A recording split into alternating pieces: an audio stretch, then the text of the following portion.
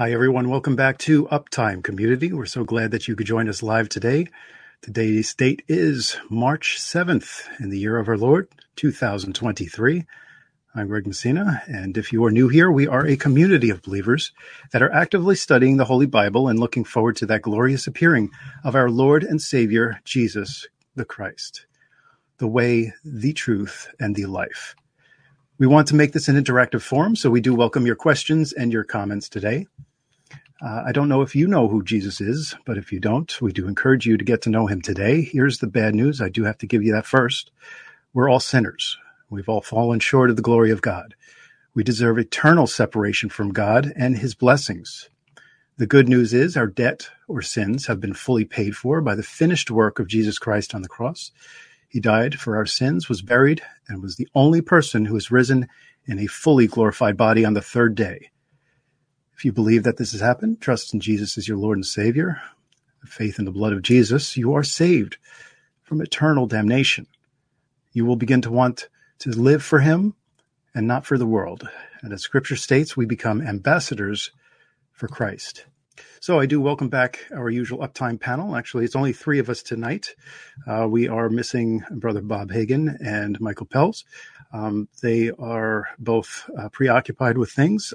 We are going to keep them in our prayers. I know that Brother Bob has been caught in a snowstorm, and it was not easy for him to get back home. And apparently, I think he's far enough from home where he works, where he just stays where he stays put. I'm not quite sure how that whole works out with him, or for him, but we'll pray for him. And of course, Brother Michael has had something going on with his tooth. I know he's been in pain recently, so let's make sure that we lift those brothers up in prayer, okay?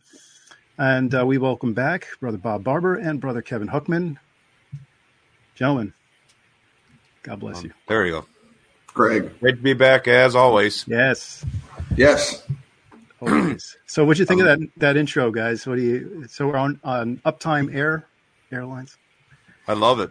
Yeah, I love it. Good. Uptime Airlines. That was a great animation. I don't know how you did it, but that was pretty cool. Well, Like I can't take credit for it, but we'll just put it that way. It was in the budget. We now have an airline. No, I'm just kidding. Yeah, Uptime Air. Yeah, I'm sure everybody would want to be on that one, right? We try to make sure, Brother Bob, all of us can get on there with minimal fee, right? Yeah. Anyway, we have interdimensional engines on this thing. It takes you to heaven. So right. Right. So, verse of the day: Search me, O God, and know my heart. Try me and know my thoughts, and see if there be any wicked way in me, and lead me in the way everlasting. That is Psalm 139, 23 through 24. God is good. So let's start with you, Bob. What's going on? Personally, also research-wise. Yeah. Going on with me, just having another busy week, working on videos and stuff like that. I got a shout. I'm kind of proud of myself. I got a shout out from Robert Breaker. He was actually using some of my charts and talking about some of our studies on his latest video. So that's kind of cool. That's awesome. And he went into a lot of stuff about the Revelation 12 sign. And by the way, I got a cold. If I sound like a real horse tonight, that's why.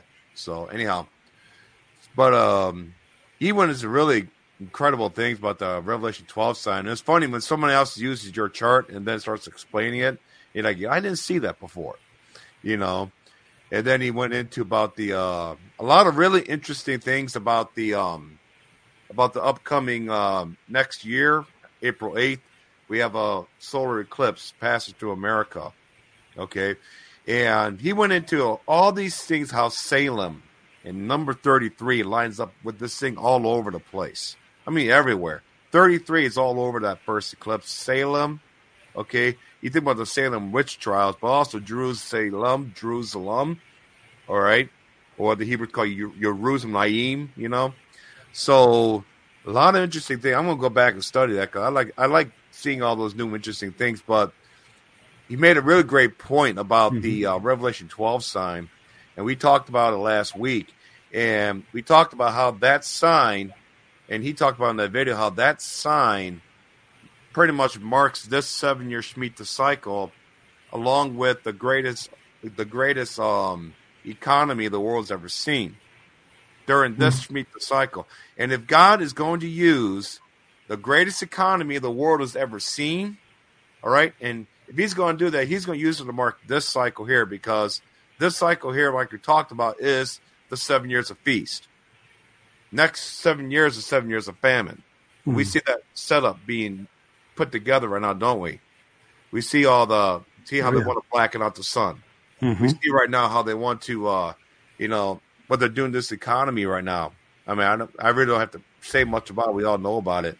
The great global reset. Okay.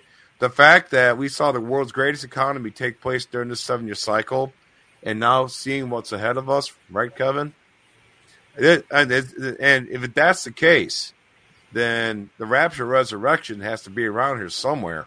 Okay, if this is going to be the 7-year tribulation. Amen. Amen. Yeah, it certainly feels like the last 3 years ago, they started up a test run of this, of what's going to really transpire during the tribulation, at least the first half, and the control that has been put under people, and the whole world came together to do it all at the same time. I mean, it really shows that when they put their minds to it, they can all come together and do really horrible things. I mean, it's kind of just like Babel all over again, right? I mean, it's like, so that's what God said, right? It's like the humans, that when they put their minds to it, they can achieve just about anything. And, for good or for evil. And unfortunately, right now, the earth's waxing cold with evil, and it's pretty bad. So, yeah, I think we're all in agreement, Bob, that the setup is there. The trial run has kind of happened. And the next step is for, everything to come crashing down so that an Antichrist can rise up and, confirm peace and, ultimately do all kinds of lying signs and wonders, deceive many, and proclaim himself as God. So, and then we also believe that, before he's revealed, restrainer is removed, and that we are that restraining force. With the Holy Spirit inside of us, we are holding back the evil, and the gates of hell cannot prevail against us. So we have to be removed. And right. And by you saying that, of course, a lot of people tend to say, oh, we're not the ones holding back. It's Jesus holding back. Yeah, well, Jesus lives in us, right? According to God's word. We're the body of Christ, so we're part of him. He's the head, we're the body. Amen. And that's right. So everything's done through him, of course, but the key is that we have to be removed. Jesus is not being removed. We're being removed. So, that's right. The baby's got to get born, right? We're in these labor pains right now. We can see them. We can see the whole earth groaning. We can see the labor pains, moving. We're in the middle of this bad time right now, which is just going to get worse. It's also known as the beginning of sorrows. We're clearly in that, because all the signs of the beginning of sorrows that Jesus said would be the beginning of sorrows, just the beginning. We are experiencing those things. And the only thing that's really kind of, hasn't really manifested itself worldwide quite yet is famines. And yet they're calling 2023 the year of the famines. So, I mean, Bob, it kind of coincides with what you're talking about, which is years of feast followed by 7 years of famine. So, I mean, famine's right there. So I think it's pretty obvious that we're in this transitionary period, and, the rapture resurrection could happen at any time at this point. Yeah. I don't think it would surprise any of us. Go ahead. Were you going to say something? No, I was saying I don't think it would surprise any of us at this point. Great point you made there, Kevin, about the hand of restraint, the Holy Spirit. And we know the Holy Spirit never leaves. Okay, the Holy Spirit never leaves the earth. All right, it just changes strategies. Okay. Right now, the Holy Spirit is manifested. The representative of Christ on earth right now is currently the body of Christ. We are the current representatives right now. Okay. Not Israel. They're still in blindness. Okay.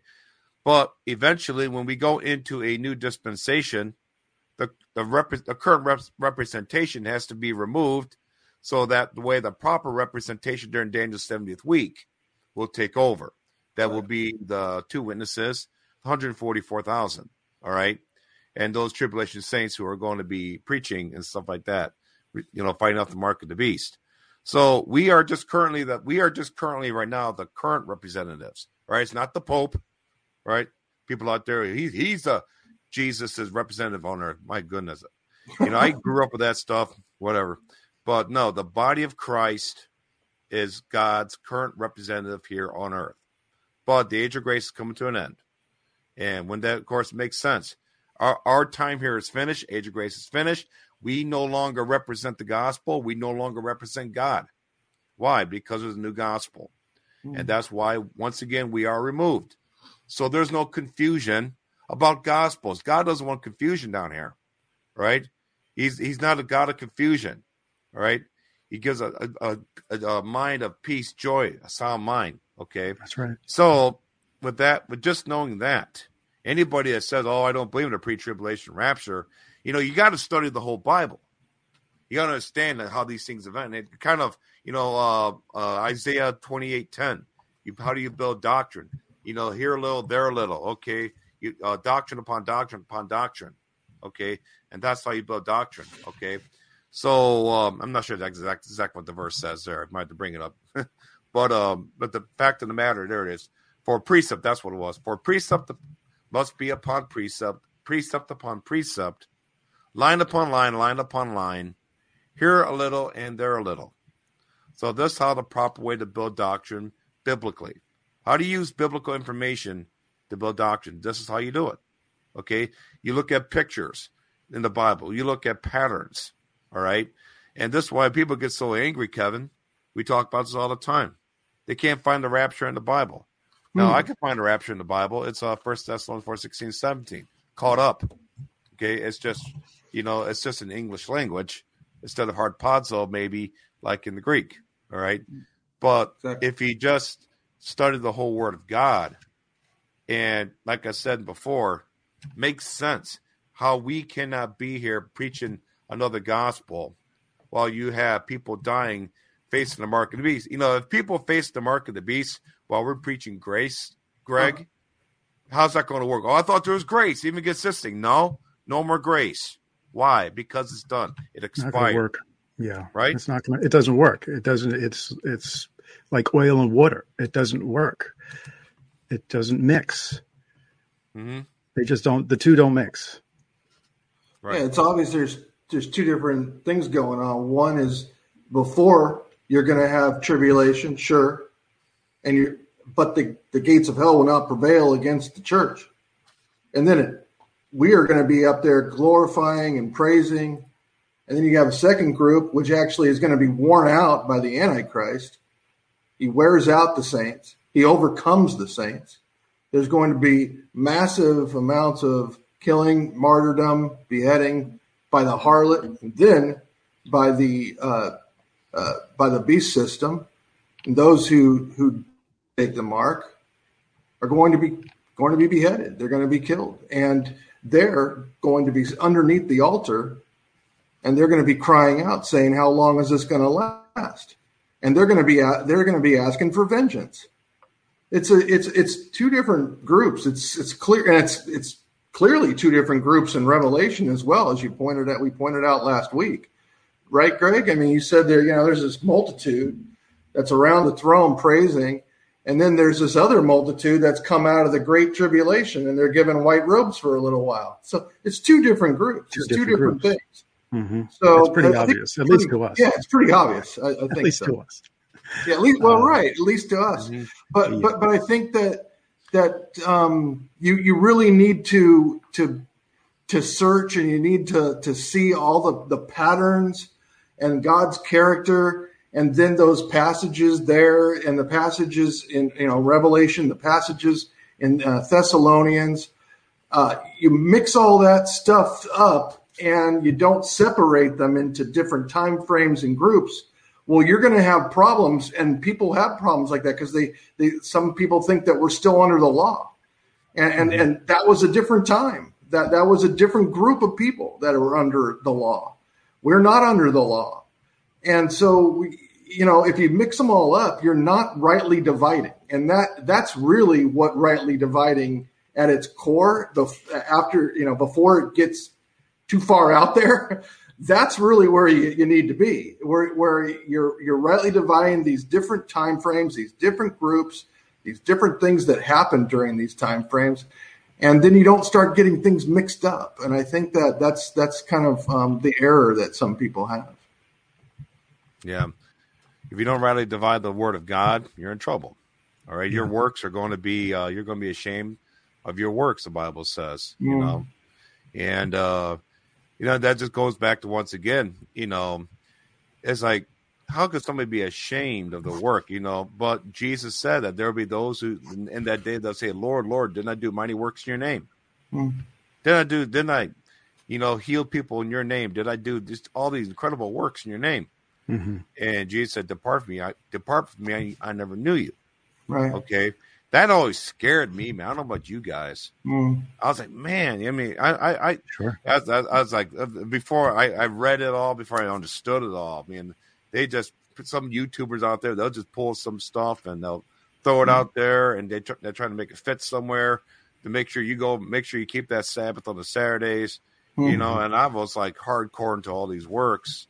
And this is even after I got on YouTube, I'm still learning, I want to apologize to the audience, too, for last week that we kind of had a little ignorance in certain areas, specifically in the area of covenant theology. We didn't really cover the topic, and I believe it was Robert Breaker that was asked the question regarding that and his thoughts on it.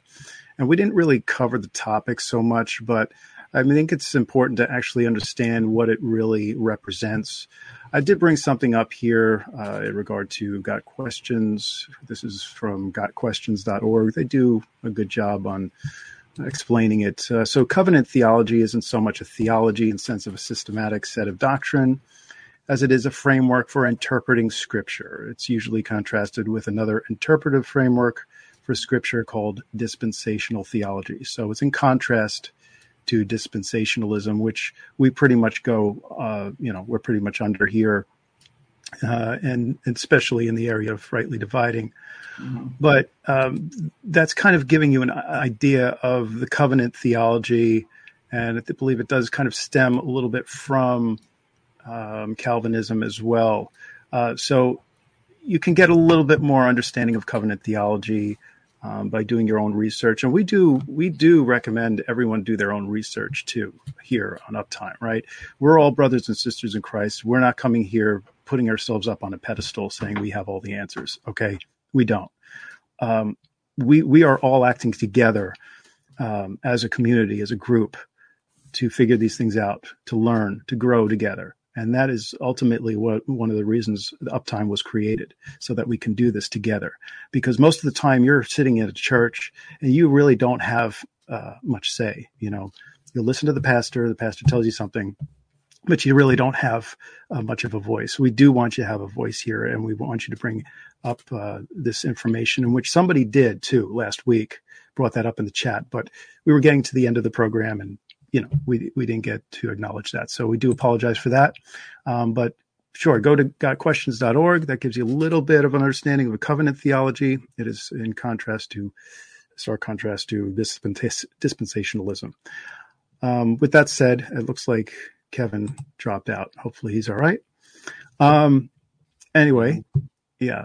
Sorry to bore you, Kevin, with the covenant theology thing. Covenant theology. So you bring up covenant theology and that's it. He's gone. So, Bob, I don't know if you had taken any thought into any of this or that question in particular, but I did. And covenant theology, I wasn't, Robert Breaker wasn't familiar with it. I'm not familiar with it either. This helps here. Basically, what it looks like to me is just people trying to implement the law. All right. I love people who try to get saved by their works, because I'm like, okay, if you won't get saved by your works, fine. which work saves you. It can't be a combination of them. So which work saves you? Okay, because I know how I'm saved. The moment I have faith, the moment my spirit says, I have faith that Jesus' finished works to save me, and it's the only thing that can save me, okay, that's when I get saved, and that's proven in the Bible in Ephesians 2, in Ephesians 2, 8, and 9, Ephesians 1, 13, 14, and Ephesians 4, 30. Okay, 1 Corinthians 15, 1 through 4. All right, let's go on and on. All right, but there is nothing in the Bible, especially in the Testament or even Paul's teachings, that says, okay, you want to get saved? Great. Here is the things you got to do. Here's where you got to go. Here's your pilgrimage. All right, this is the work you got to do. This is when you got to do it. This is how many times a week you got to do it. Did he ever talk like that or say anything like that anywhere? No. It's always faith, faith, faith in the finished works of Jesus Christ to get saved. That's it. No works of the flesh. No works that you could do in the flesh will be able to atone for your sins anywhere. Okay. The final works that Jesus did that involved flesh was his death at the cross. Right, when he shed his blood. After that, it was done. Finished. Even he said on the cross, it is finished. Right. Okay, for all sin. No more works. Amen. All right. And for us, for the age of grace, we say by grace through faith. Okay. You know, I'm fine with people that come on here. We've had guests on here, Greg, that say, oh, the tribulation doesn't begin to mid-trib, or there is no rapture. All right. But then they're like, but the only way to get saved is through Jesus' finished works of the cross, faith in his blood, all right, to save you. All right, you know, I can get along with people like that. But it's the ones that say, no, you're not saved by grace. You got to do these works. Okay, that's where I draw the line, guys. I draw the line to no, you are wrong. You might be wrong about the rapture. You might be wrong about this and that. That's fine. It'll all work out. Don't worry. Okay, but if you're going around telling people to depend on their works and to focus on the works instead of on the blood of Jesus Christ, you're in trouble. Okay. I think that's the key, Bob. What's that? No, I think that's the key is that if you go around telling people something contrary to what the Bible says, you're going to be held account to that. You know, keep it to yourself. You know, I mean, if you really don't go out there and start professing a different gospel, okay? Because you are going to be held account to that. Teachers and evangelists and pastors and so forth and people who preach are to be held to a different account. So if you're going to go out there and you're going to be on your, have your doctrine and tell everybody that they need to do this, this, and this, and start making up a new gospel, I'm telling you, you're putting yourself in a position where you could lose rewards and you could lose position and status and things like that. That's not a good thing to do for eternity. Keep that to yourself. I mean, if you want to have your doctrine, keep it to yourself and you can work that out with Jesus later. But don't start telling everybody else what your doctrine is and having them follow your doctrine. That's not the way to go. I mean, like I said, that's just trouble. I think it was 10 years ago that there was 23,000 sects of Christianity. I can only imagine what it is now. Right. Exactly. So, you got to think that 23,000 sects are going to have, a discussion with Jesus, and because as we talked about, Greg, there is going to be unity ultimately, right? There is going to be the perfect, and but there's going to be a lot of things to work out in order to have people all agree and come to the same understanding. Yeah, but people are looking for that unity now, and they want that now. And some of those groups we know of, we spoke about last week, the NAR, right? One of them being, National Apostolic Reformation, right? Or the New Apostolic Reformation, excuse me. So, they want now. This is the kingdom now, right? Right. Sure. Who doesn't want Jesus to come now? We want Jesus to come now. But we are discern discerned on certain aspects of this. We are reading scripture. We're making sure we're not going to be deceived, because Jesus warns us that there will be major deception in these last days, in the time of the time of trouble, time of Jacob's trouble, well, which will be coming, but the time of sorrows, right? The beginning of sorrows is what I'm referring to. So yeah, this is the time where we have to be alert that these things that we see are coming and we believe are going to be unifying the body are really going to be unification toward the Antichrist, and they're going to be part of Antichrist spirit. Scary. Mm-hmm. Scary. We really have to come together as a group and a community. We are probably the very few here, all of us here, all of you, the audience here, that are keeping an eye on this thing, and will probably get a lot of heat about it, especially with the so-called revivals that are happening right now. Fine, we can take the heat. We're going to stay in the kitchen. We can take it. I mean, literally, look at that. That is part of having faith. I mean, is that you trust in Jesus. I mean, this movement is people trusting in themselves. You see, they're saying that we need to do something in order to bring about the second coming. How is that faith? How is there any faith in that? I mean, if there is a perfect timing and an appointed time for all these things to happen, how are humans involved with that? How are we doing something in order to make that happen? It's just it's a paradox there. It's the antithesis of actually having faith in Christ is having faith in yourself and thinking that you can do something in order to achieve salvation or achieve the second coming. Okay? That is not our job. Our job is to believe. Our job is to have faith. Then our job is to preach the gospel to all nations. So we do that, and then we are saved. We earn rewards, and we are going to be rewarded for having that faith and for doing those good works. But if you start saying that these works are what's getting me into heaven, then you don't have faith that Jesus' blood and the shedding of his blood on the cross and his resurrection was enough. You're adding to it, you see? You're adding, yeah, absolutely. And then how is that faith? That's faith plus something else. You're not saved by faith, but plus something else. You're saved by grace through faith. Very well. Right. The Holy Spirit will not enter your bodily temple and regenerate your spirit for some work that you do. No. Okay, because if that was the case, then wouldn't like every other saint throughout history have the same experience? Right. Of all the works that they've done? I mean, Abraham did a lot of work. Okay, he still ended up in the belly of the earth. All right. So with that being said, so if you think the Holy Spirit's going to enter your body and regenerate your spirit based on some good deeds that you do, like a lot of people believe, or keeping the Sabbath, or trying to keep the commandments. You know, you're not perfect. None of us are perfect. The Bible says we fall short of the glory of God on a daily basis. All of us.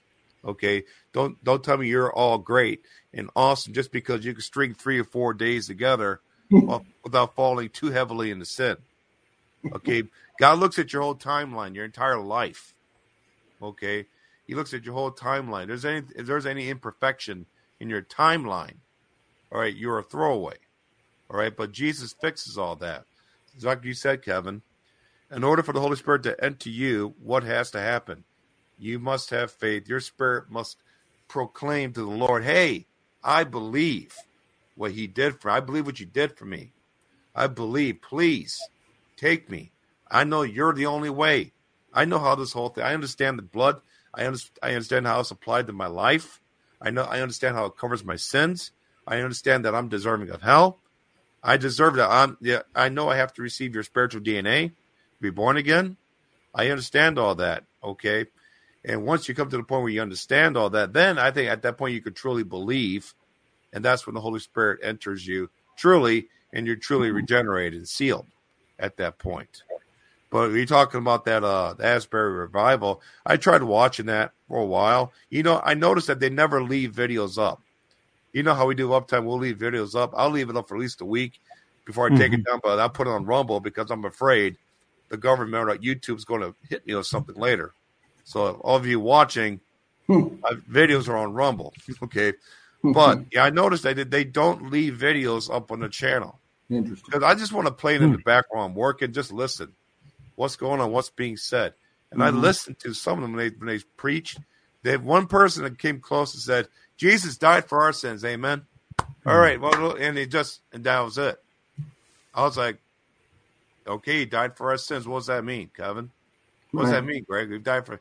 Because somebody explained to me, okay, if he dies for my sins, and why didn't Jesus come 4,000 years ago and die for our sins? Why did we have to go through all this up to 2,000 years ago?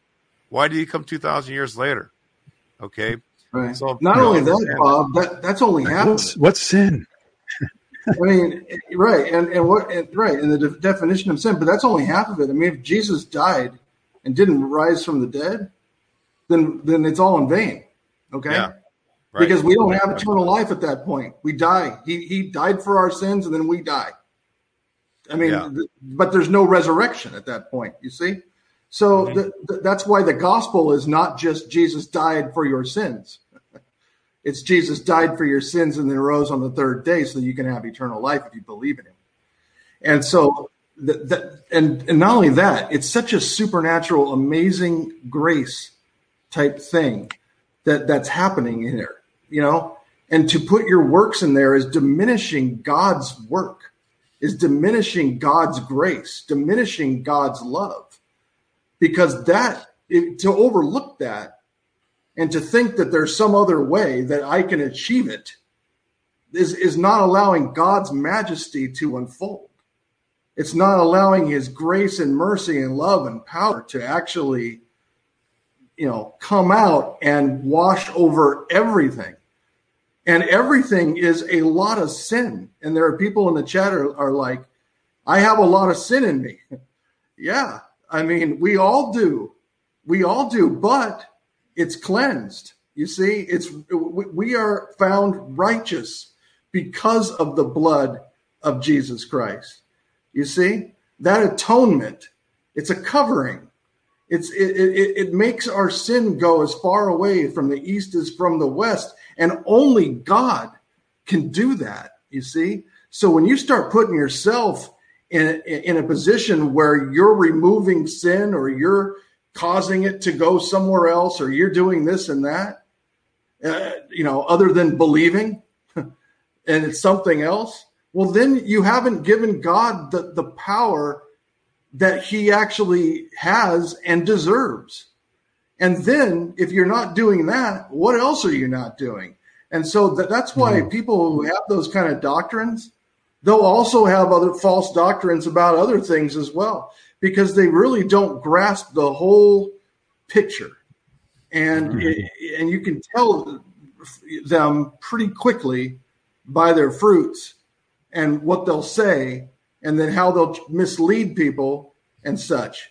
I would say flee from those people. If you ever go to a YouTube channel and someone either just preaches that Jesus Christ died died on the cross, and then there he is on the cross. No, that's not where our Savior is. Right now, he's at the right hand of the Father. Mm-hmm. So he's not on the cross anymore.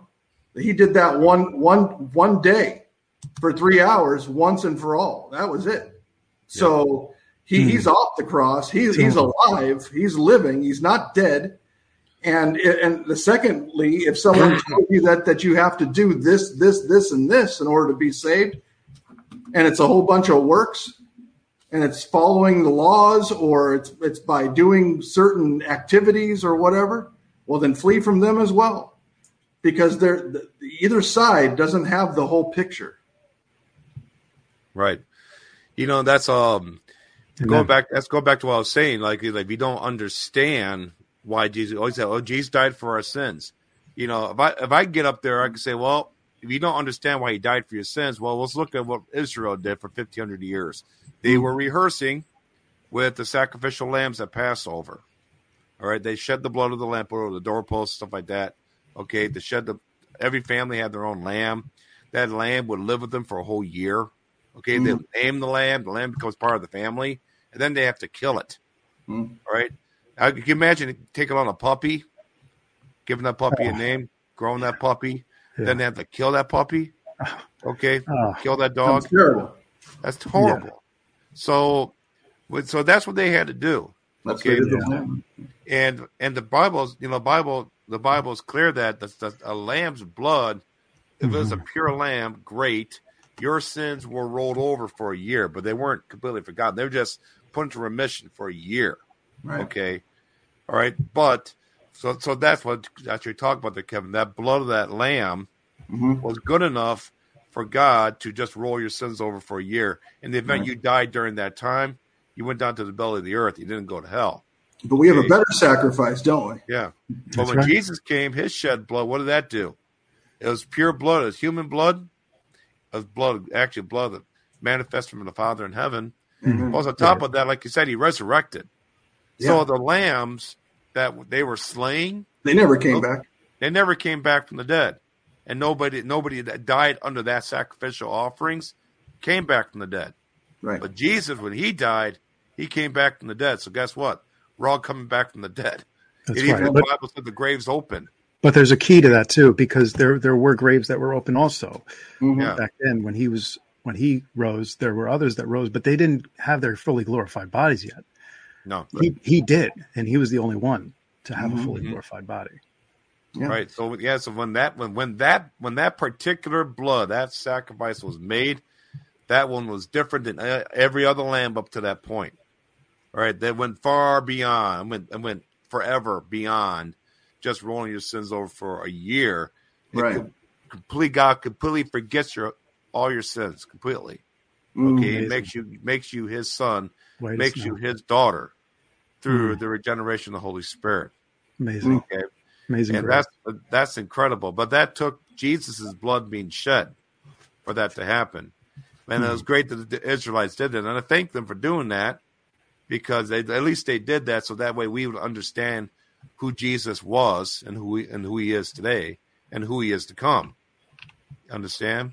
So when people get up there and explain that, hey, this is why the blood of Jesus cleans you of all your sins. See what happened with those lambs?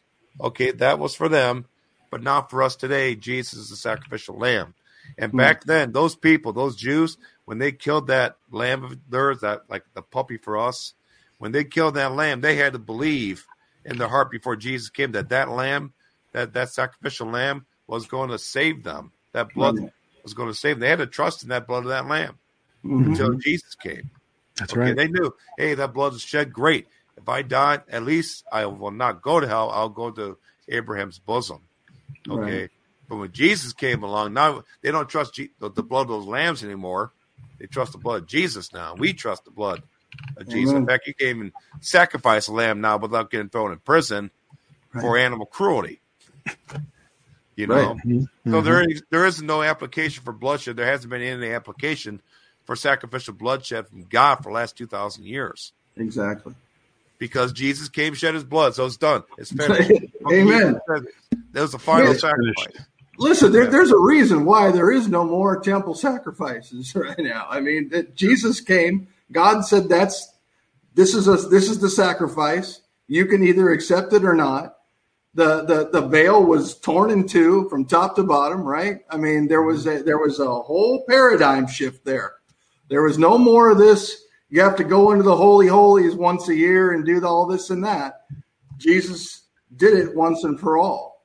And so for us, it is easy for us to understand, because we've accepted the Holy Spirit, and the Holy Spirit allows us to have that discernment. But your first step is like what you were saying before, Bob, is, and Greg, you did too, is you've got to realize that you're a sinner and that you are not destined to heaven based on any good work that you've done. You know, that's got to be the first realization, because that's what the world will teach you, right? The world will teach you that all good people go to heaven. You know, and their definition of good is a lot different than our definition of good, especially here in these last days. where good is evil and evil is good in their eyes, right? Mm-hmm. So their definition of this good is going to get you to heaven. They always say when someone dies, like, oh, they're looking down from da-da-da-da. Well, my first question is, they were a believer?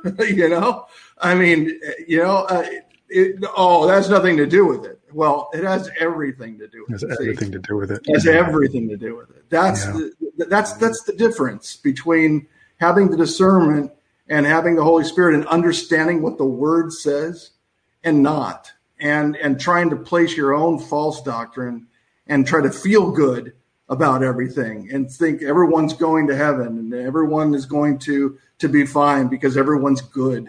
You just said the key word there, Kevin, as feel. Yeah, feel. So we're going more by feelings and emotions now. Leaning on your own understanding, right? On our own understandings. We're really going by experience. Yes. The experience is outweighing the gospel. It's like, okay, well, I felt God. Or someone else will say, oh, I took something in my arm and now I don't feel God. Okay, this was something that came out a little while ago in some article. I don't feel God anymore. Okay, because you took something in the arm, you don't feel God anymore? I don't know about that.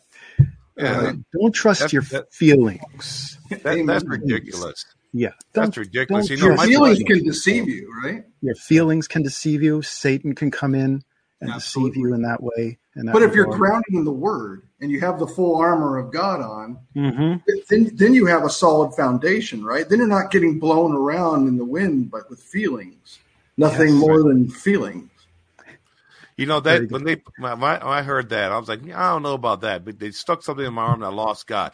First of all, my flesh never feels God because my flesh is sinful as dead. Amen. Okay, my flesh is contrary to God. Okay, my spirit feels God. Last time I checked, they don't have a vaccine or anything that can affect your spirit. Right. There's not a spiritual needle goes in you. No. Okay, it's your spirit that, it's your spirit that feels the Lord because you're regenerated in the Holy Spirit. Your flesh just wants to sin. Yeah, you reel the flesh in, you try to hold it back, you try to minimize the damage, and even still wants to do stuff that's contrary to the Word of God. Bob, the Word of God says that we're allowed to put stuff into our bodies. But it also says that not everything that you put into your body is good for you. Mm-hmm. Yeah, that's right. So I don't know who wrote that, who put that out there. I don't think that was. They may not have been saved in the first place. Maybe they were trusted in themselves keeping the Sabbath, right? Maybe they were trusting themselves in their works, and now since they took that, they just feel like, well, this work did me in. Like Catholics call mortal sin. Could you imagine? Yeah. So it's could you imagine living like that? I remember the article. I'm going to see if I can pull it up. Go ahead, Gavin. Could you imagine living like that, though, with like a blade right over your head, right? So you're just like walking on eggshells all the time. Am I going to lose my salvation today? I mean, is that from a loving God? Is that who you're putting your faith and trust in? A loving God who gave you this free gift, and then you're worried about losing it every single day by doing something with your fleshly body. I mean, look, you don't want to do bad things, especially those things that Paul wrote about, because that'll take away major rewards from you, and that's harmful to you in the afterlife. But salvation, come on, this is not a man-made thing. This is not a man-made doctrine. This is not. No man is the judge of who is saved and who's not. Okay, That's why the Bible says, "Don't fear men who can cause you the first death, but fear God who can cause you the second one." That's and right. That's the one you need to be afraid of. Is like, I don't want to go into the second death. The second death is for eternity. It is damnation, and it is the lake of fire. Ultimately, you don't want to go there. But you're not the judge of that. You see, God is the judge of that. And what does he do, Bob? He looks at your heart. He looks at your spirit. And he looks right in there and he sees what is the root and the essence of this person's spirit. And if you believe in his son and that he died for you and rose, you're saved. And this verse right here says that there's nothing that's going to be able to to separate that. Once that connection is made, it is solid. It is there for eternity. Amen. Right. Amen. This is such a great verse.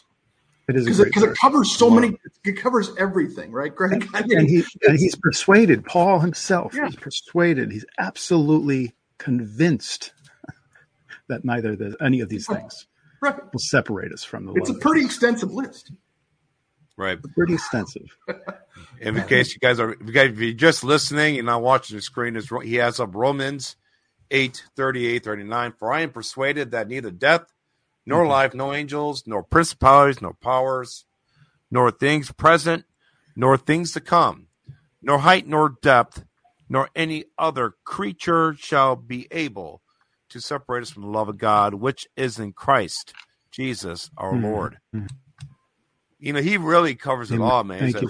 Maybe there's like a demon, or maybe there's a principality, maybe there's some type of liquid, maybe there's a rock, maybe there's a bucket, something. He really covers it all. Like, there is nothing that could separate you once you've been born again spiritually of God. Yeah. You know, that's like me saying, there's no way, there's no scientific way for me to extract my DNA from my sons and then give them to some other man, put their DNA in them, and have them be completely reconstructed. And so they're no longer my sons biologically. That's impossible. Okay. So the same thing here with our Lord and Savior. When we are born again spiritually, we are sons and daughters of God. Spiritually, we're born. And then eventually our flesh is dealt with at a later date. Okay. And God does that for a reason. He doesn't give us a new body right away because he's building the body of Christ, which requires to be a faith-based entry into the body of Christ. Correct. If all of us just got reborn bodies right when we had faith, it probably wouldn't take much faith, would it? No. You know? So that's why he deals with us. It's like, don't worry. Your faith saves your spirit in case you die.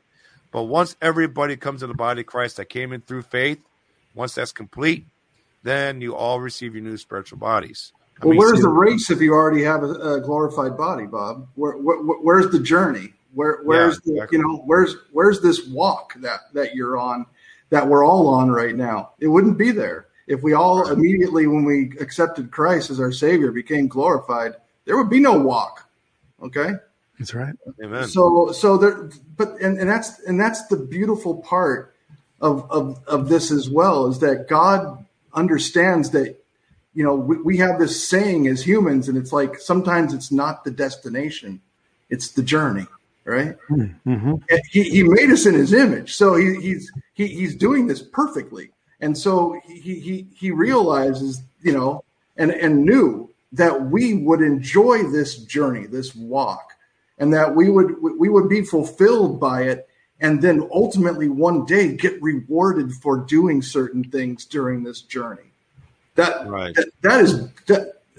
a perfect plan. I mean, he's perfect. He knows what he's doing. And I think some people sometimes think that, you know, put him into a more of a human mentality. And it's just like, no, he's above that. Right. I mean, he's so far above us that it's just impossible for us to even imagine. I mean, it's like no one's perfect.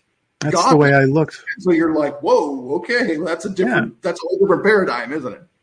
That's the way I looked at him when I didn't come to the faith, when I wasn't a born again, spirit-filled believer, and when I was Roman Catholic, when I was, you know, practicing Roman Catholicism, I looked at him like he was so far away. But then there were all these other thoughts, like, well, you know, if he's so far away, then why are other people, even who are Catholics, saying that there are people who have died who are still so close? So it was so weird that it was kind of an oxymoron, because he ended up having people talk about these loved ones who've passed on, but they're still present, or they're right by me, you know, next to me, or, you know, they come in my dreams or something like that, to that effect. Right. But then God is so far away, like, okay, well, you know, and I have to go through another mediator, a priest, in order to confess my sins. So, you know, that was another area that was very confusing for me. I didn't get that, but, you know, I went along with it, right? Bob, you went along with it because it was just, you know, what we were spoon fed. That's what Jesus says he hates. He hates the teachings of the Nicolaitans. He doesn't like that. He doesn't like when people have power and put themselves in that position over somebody else and saying, you have to go through me. Right. Yeah. So they'll come up with another, excuse as to why they have to go through a priest. Bob, do you remember that excuse that he used as to why they need to be the mediator, even though the Bible says only Jesus is the mediator between man and God? Never ever, like the verses I always talk about all the time, all the salvation verses. I never heard those ever spoken in that church ever. Okay, they were always heavily based on works. Okay, but that's what Satan does. Satan, all he has to do, he just has to treat this whole thing like you're a sniper. If you're a sniper on top of a building, you try to shoot something about a quarter mile away or eighth of a mile away. All he has to do is get you to change just a little bit, like a quarter of an inch. Change a little. It looks like you're pointing at the target. Then once you shoot it, you miss it by 10 feet. Okay. Your perception changes. And that's all if you walk in that church, you see Jesus up on the cross still. Like Kevin was talking about, he's no longer on the cross. Go to any Catholic church, he's always on the cross still. All of them. And then you have all the paganism symbolism in there and all this stuff like that, But they are always, they always taught never read your Bible. We'll read it to you and we'll interpret it for you, okay? And they got it all wrong, but they always made sure that everybody went through them for, especially the confession of sins, confessionals and stuff like that, confessional booth, and they only did that because they want to find out who the traitors are. But what do they use to justify that? That's what really the heart of Greg's question is like, what do they point to show that the Bible says that you need to go through them? I mean, Jesus didn't say when you pray first, you need to go see someone. Then you together can pray, Our Father who art in heaven. No. You can call out directly to him. Directly to the Lord. Directly to him. You don't need an intercessor like a priest. Jesus is our intercessor, okay, in terms of having that wall between us and God of the sin. We need to have that intercession, because without that, we are sin to God, and that's not good. We are unrighteous, and unrighteous cannot enter into the kingdom. So that does not sound good. And that's why we have to have Jesus, because he intercedes for us. But it doesn't say to have this person on earth interceding for you and telling you to pray incessantly the same prayer over and over. As a matter of fact, it tells you to do the opposite. It says, do not do those repetitive prayers. So, Bob, what do they point to in order to justify their position and their authority over you? Exactly. I love this comment right here from Bells. Greg, don't forget they say you can pay to get someone out of hell. That's not too far from the truth. What is that? Indulgences? Is that what it's called? Yeah. Because if you read like the Fatima, I'm going to be doing a video about the Fatima and the Garen Bendel apparitions. Okay, the so-called Mary apparitions. That's something we're working on next for the Rapture Resurrection reports. So you're getting a preview here right now. Okay, those apparitions, they told so many lies. Oh yeah. And one of the lies that they said was that the apparition Mary said, "I'm going to free all the souls. I'm going to save all the souls from hell." Okay, she's going to get free every soul from hell. Okay, and I was like, "You go to hell, you're done. You're finished, gone." All right, but yet this apparition saying that the Mary's going to save all these souls who are in hell. That is a lie from the devil himself. I mean, but once again, it's like, well, this is Mary. She is the mother of Jesus. Well, it's not Mary; it's the devil. Okay, right. And once again, it's that whole sniper, really far away. Just change your direction just by a quarter of an inch. You'll miss it by 10 feet. And all of a sudden, everybody's good, right, Bob? Yeah, everybody's good. So it's different from this. It's different from purgatory, or that is purgatory pretty much. Where they are right now, is it hell or is it purgatory? Hell and purgatory. Okay, so yeah, we're talking about two separate places. So it's like an in between of here's hell and here's purgatory. And purgatory, according to the Catholics, you could go there and serve out your time, so you could be your own savior and atone for your own sins, right, and pay back that debt that's and the immeasurable debt that could never be paid back. We see Jesus gave a parable of that. Okay, but that guy that one guy forgave the other guy's debt, but he didn't forgive the other guy's debt. Then the other debt got put back on him, and it was an unpayable debt. So how are you going to go to purgatory and pay an unpayable debt? How's that going to work? And your blood's not pure, your spirit's not pure, and the Bible requires a pure blood sacrifice for remission of sins. How's that going to work? It doesn't. There is no such thing as purgatory, okay? No such thing as purgatory. Don't go to another place to earn salvation. Yeah. No, this is it, folks. This is where you get one chance. We get our chance. This is while you're alive, right? And then the door's shut. Yeah. Right. So according to them, you can get out of purgatory, but then there's like these other things they have where Mary, if you put the scapular on, then like a necklace, and Mary herself will come get you out of purgatory the first Saturday, and all this stuff like that. And I'm just like, wow. Okay, just wear this necklace, your insurance policy, and it'll get you out of there. Even though you might live like the devil, never believed in Jesus Christ, but hey, you trust in that necklace. See, that's why I'm worried about my stepdad when he died.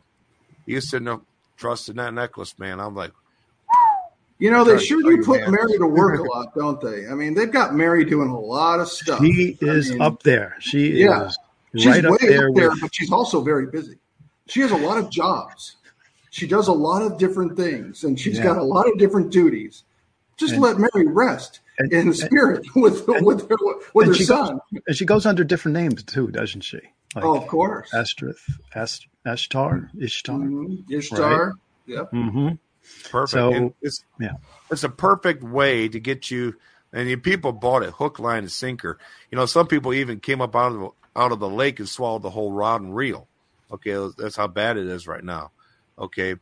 And it's funny. It's like so I've seen these television shows. Like there's one show that was called Supernatural. I always made fun of my brother for watching it. I decided to go watch a little bit of it, see what it was all about. So I went to one of the first episodes, and it showed the devil masquerading as a being of light, trying to get this person to agree to allow him to enter his body and use him. All right. But the being of light wasn't a male voice, it was a female voice. So these guys, when they wrote this show, they had to know something, understand something, because I'm more like it was just the devil writing the show. And it was a female voice. I was like, I wonder why he did that. I wonder why the devil chose a female voice out of this apparition. Didn't use a male apparition. It was a female apparition. Mm-hmm. And then after the guy was taken over by him, he knew right away it's a devil. It's a man. It was all male after that. Yeah. But before it took place, it was all female communicating with them. And what do we see happening right now? We see this female apparition communicating to the world, telling everybody to, hey, see this rosary? Pray this rosary. Hey, you get an Our Father, and that's great, but you got 10 Hail Marys, man. 10 of them. Do 10 of them, 1 Our Father. I wonder what that's what God said. If you're going to tell people to pray the rosary, if you're going to deceive them like this, fine. But you got to tell them at least give me 1 Our Father in that prayer somewhere. If you're going to tell them to do 10 Hail Marys, you got to give me at least 1 Our Father. So maybe it's like the whole thing that a broken clock is right twice a day. One day, whatever, It sounds made up, though, Bob. It sounds like what the San Francisco board, city council did when they said that it was $5 million per person for reparations. They just came up with a number out of nowhere. It's like, do 10 Hail Marys, yes, and 1 Our Father. It's like, where did that number come from? It's just like somebody, and you go to a different priest, and they'll say, oh, do 5 Hail Marys and 2 Our Fathers. It's like, it's just all made up. See, this is the problem, and this is the deception, man-made religion, right? Yeah, I was bad with it too when I was growing up. I was real fast saying that. I tried to say this stuff. I went to bed. Jesus talked about the Pharisees. You say these long, lengthy prayers. You honor me with your lips, but your heart's far from me. Boy, I related to that. Because I could say that prayer, and I was going real fast, just so I can go to sleep. I'm sure you're feeling it in your spirit, though, right, Bob? Yeah, I was feeling, yeah, no. it was just a prayer. I wasn't even thinking about the Lord, nothing. I was probably thinking about riding my bike the next day. And it was just, my lips were going. Wasn't thinking about the Lord. And when Jesus said that, I was like, man, that was me. That was me saying those paganistic prayers. How does that accomplish anything? It did nothing. Mm-hmm. The only thing I did right was the Our Father. At least I said that right. Yeah. You know? And I think even then you knew like the difference between those two prayers. You were like, I'm not gonna do that with this one. Right. And then I went by my old grade school. I drove by one day. I looked I was driving by, so I pulled next to the carport by the mirror, by the gym. I looked inside like the window and said, how much this place has changed. You know, and you know what? And it said like right there on the wall, like trust the values of Jesus and Mary. Okay, that's what they're all about. Jesus and Mary. Last time I checked, Mary didn't shed her blood for my sins. Mary's not a god. Okay, so she was a vessel that the Messiah came through. Okay, that's basically like saying that when a celebrity pulls up to a red carpet event, who should the people praise? The car that brought him, or the person coming out of the car? Okay, that's what Mary is. Mary is just the car that brought him. She's the means for him to come into the world. Just a vessel. Just a vessel. And she's blessed among women. I get it. She was. I mean, you had the Messiah, Jesus Christ, Son of God. You had a virgin birth. Wow. Mm-hmm. Okay, you were blessed. Chosen, and she was chosen, but she was also a servant. She always would say, I am a servant of the Most High God. How blessed she is to, she was not arrogant. I did not see any arrogance in this woman at all based on what I read. Right. She was definitely a servant of the Most High God. He's not going to choose somebody, not going to serve him. She's not going to be pleased when she learns about all this. I can tell you that. And it's sometimes human nature though, to like put people or angels on a pedestal, right? And bow down. Even John was like, and the angel's like, whoa, hold on a second here. I'm a fellow servant, right? Don't bow down and worship me. Didn't Daniel try to do that too, right? Try to worship an angel. That's a no-go. That's a no good thing. You're not supposed to worship the angels, and the angels immediately will tell someone, don't do that. So, I mean, if the angels aren't doing what's just a little lower than God, then a human, no matter how chosen you are, certainly doesn't deserve to be worshipped. I can tell you that. So I want to shout out to Bob Barber for this one video he did a while back. Of course, it's called Science Proves Jesus is the Son of God. 6 years ago, you did that, brother. And wow. I know I posted it a while back on Uptime, at least I think for one of the Wednesday. But 6 years ago, you did that, and it really is incredible. If you guys can find that on this channel, I highly suggest you watch that. Science Proves Jesus is the Son of God. Please watch that. It's really fascinating, and especially goes into the whole aspect of the blood not touching, right? Bob, you got to put that link to that video in the description. Same with you, Greg. Yeah, remind me to send you that link. Find it. I got it. So just send me the link. Send me I'll put it down now. I'll put it in right now for everyone right now, so that way you can have it, and then we can pin it in the comments too. Yeah, put it right in the comments. So, all right, yeah. So that's the Bob Barber's Science Proves Jesus is the Son of God. Amazing. Maybe I should do that for a Rapture Resurrection report. Oh yeah, the redo. Yeah. Because I would like to get into. People always talk about the blood types and all that stuff like that. It has nothing to do with it. Right. Okay. But that was like the main question. So I have blood type of my mom, and that has to do with your DNA. Okay.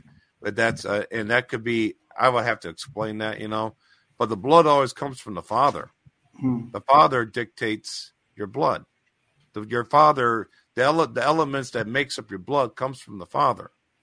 That's why the bloodlines in the Bible are always male to male to male to male, because the blood comes from the father. But yeah, and of course when it got to Jesus, then there was a space. God came right there, the Holy Spirit. That's when I mentioned Mary in there, So because the blood was Jesus, when God the Father, when Jesus was the Immaculate Conception, when Jesus was formed in Mary's womb, where did that blood come from? There was no male donor, a natural male donor. Where did that blood come from? Okay, it was from Holy Spirit. Amen. It was like basically the best way I could explain it was spiritual seed from the Father came into Mary, and that seed from some point it transformed somewhere into the physical element it needed to be to merge with her egg. Amazing. Okay, I don't know how that worked. Yeah. That's called Immaculate Conception. That's right. That's why it's called that. Yeah. The funny is that Islam they don't deny it. They say, that Immaculate Conception happened. Right. Okay. And it was funny because, I even hear Perry Stone talk about this. He was arguing with some Muslim. Oh, gee, God doesn't have no son. Okay. He said, well, if the blood comes from the Father and Jesus was, born of a virgin, where does blood come from? And then the guy's like, oh, my goodness, I didn't think about it that way. Yeah, exactly, because his blood doesn't come from Mary, it came from God the Father. That's where so God does have a son. That's why it's pretty easy to dispel Islam, right? I mean, it's pretty easy. They say that right off the bat, but they still say that that Jesus came from Mary, who was a virgin. How do you reconcile those two things together? And but that's the deception, though, of these man-made religions. That Islam came from from an angel, right? The angel told me this and that. And it's like, no, don't believe that spirit. Or Joseph Smith, an angel came and said that we're, descendants and we're part of Israel and blah, blah, blah, and this and that. It's like, what? And then, but don't check the DNA. And then they check the DNA later and figure out, they're not. Well, that whole story went bad. I mean, Jehovah's Witnesses, when they got over 144,000, that went bad. I mean, there's things that just won't sustain, and yet the Word of God sustains forever. And you just mentioned only 2 or 3 of the 23, probably 50,000 sects of Christianity now, Kevin. But yeah, we are definitely at the end here coming. But while we're on that topic of the blood of Jesus Christ, I do want to give a shout out. Hold on. By the way, Islam doesn't deny that Jesus was on the cross either. But they do deny that he died on the cross. They say that he swooned, right? So they say that he was taken off the cross, but he didn't really die. And that's why he didn't come back to life, because he never died. Mm-hmm. If you don't have a death of Christ, then you don't have any atonement for sins. Okay? So you have to have a death. And so that's the reason why they say that. They at every step, they contradict things, and they make up false stories in order to prove their point, which is basically from the devil himself. The Roman Empire, they came up with, they didn't come up with the crucifixion, but they mastered it. Okay. And they were doing that crucifixion for like 300 years before Jesus died on that cross. Yeah. Okay. No. Now, you mean to tell me that every person died on the cross, according to the Romans, that none of them failed? Like, none of them went through all the work to try to kill him on the cross.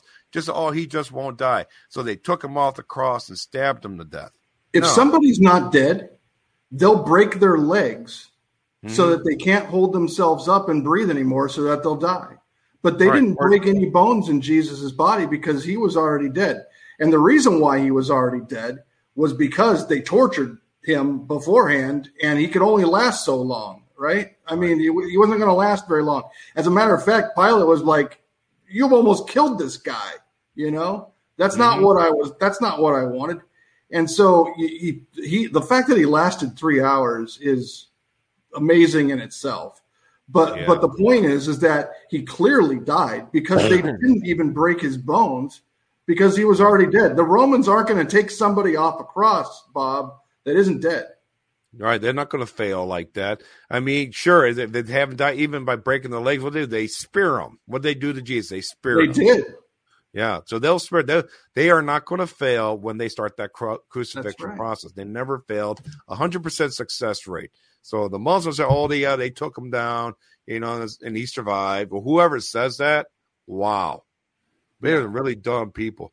It's like, okay, someone could cut your head off, but you can still survive because they cut your head all the way to the back. They didn't cut your spine up, but you still survive that, right? Right. It's just silly. You say they're dumb, but to us it is dumb because they don't have the truth in them. You see, right? And so it's silliness, it's foolishness. But for them, the word of God is foolishness, and the whole difference there is the Holy Spirit, isn't it? It's like right. The word says the cross is foolishness to those who are perishing. Right. That's what's more foolish to say that somebody didn't die on that cross when they did? Right. It's like, somebody died in a car accident. They're like, no. They weren't dead. They were okay. We just didn't. And Kevin, what happened when the spear went through the side of Jesus? What happened there? What happened? What came out? Yeah, blood and water came out. Blood and water. Yeah. So, I mean, yeah. And that's because he lost so much blood. There's nothing left in his body, hardly but water at that point. Yeah. Blood and water. I mean, he lost so much. I mean, he spilled every last drop. Amen. I mean, you could take a wet wipe to him to get anything on that wet wipe. It was like nothing was left in his body. Yes, but the symbolism of the water and the blood, right, is astounding because that he was supposed to. That centurion was supposed to put that spear in his side, right? For that to happen because the symbolism of the water and the blood. That's right, and the prophecy that he wouldn't have any bones broken. So, right. It was supposed to happen. Everything was designed. It was all by God's design. Amazing. It all happened based off of what he wanted to happen. Wasn't there like over how many is 160 or 180 or whatever prophecies that Jesus filled exactly, which is mathematically impossible. It is an impossibility that it was a coincidence. It's like the death of a universe probability kind of thing. It has to be from God. I thought it was like 315 prophecies that was fulfilled like that. Yeah. Okay, sure. Well, the point is that anything over, a certain number, like maybe 10 or 12, it becomes so exponentially impossible that it has to be supernatural. It has to be divine. And if we're talking about hundreds, then it's clear that there's nobody could fulfill those by even like trying to, right? I mean, even if you attempted to have all your buddies come together and say, okay, we're going to do all these things, you wouldn't be able to do them. Well, look at this. 1 John 5:7-8. For there are three that bear record in heaven, the Father, the Word, and the Holy Ghost. And these three are one. And there are three that bear witness in earth, the Spirit, the water, and the blood. And these three agree in one. Mm. Going back to what came out of Jesus' side, right? And he fulfilled everything. He fulfilled all of that. When he was baptized, remember, John was saying, why am I baptizing you? Shouldn't you be baptizing me? Mm. He said, come now, let us do this to fulfill all righteousness, the water and the blood. That's like think about the things like the fact that they speared him at the end, or when the soldiers divided up his garments, the lots. Right. Yeah. Okay. What did Jesus say? Hey, got a prophecy here. When you guys take my lots, make sure you divide them up. He's telling them at the cross to make sure you divide up my lots. That has to be fulfilled. Okay. Right. He didn't have to say that. No. Hey, make sure you spare me after I die, soldier. That has to be fulfilled. Hey, you over there. He wasn't given it. No. He didn't have to do any of that stuff. No. It's like just a logic behind that. Right. It's incredible. It has to give us so much joy and hope knowing what's coming right around the corner.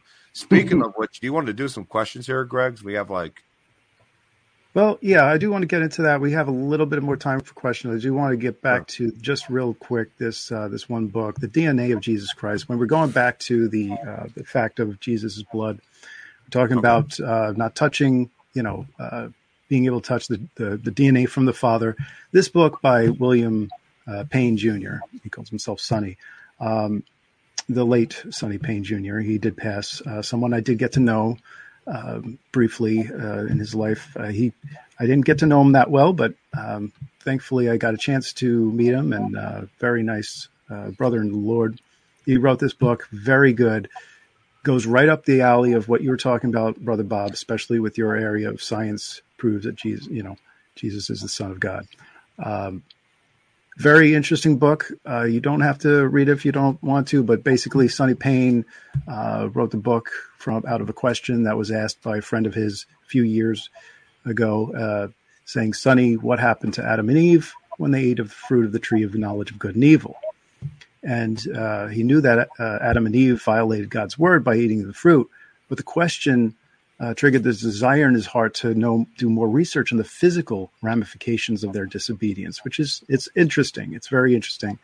And what he found interesting was also the disobedience not only affected their relationship with God, but also their blood system, the DNA, an entire physical being, plus the physical being, blood, and DNA of every person who would ever be born as well. Destiny. Interesting book.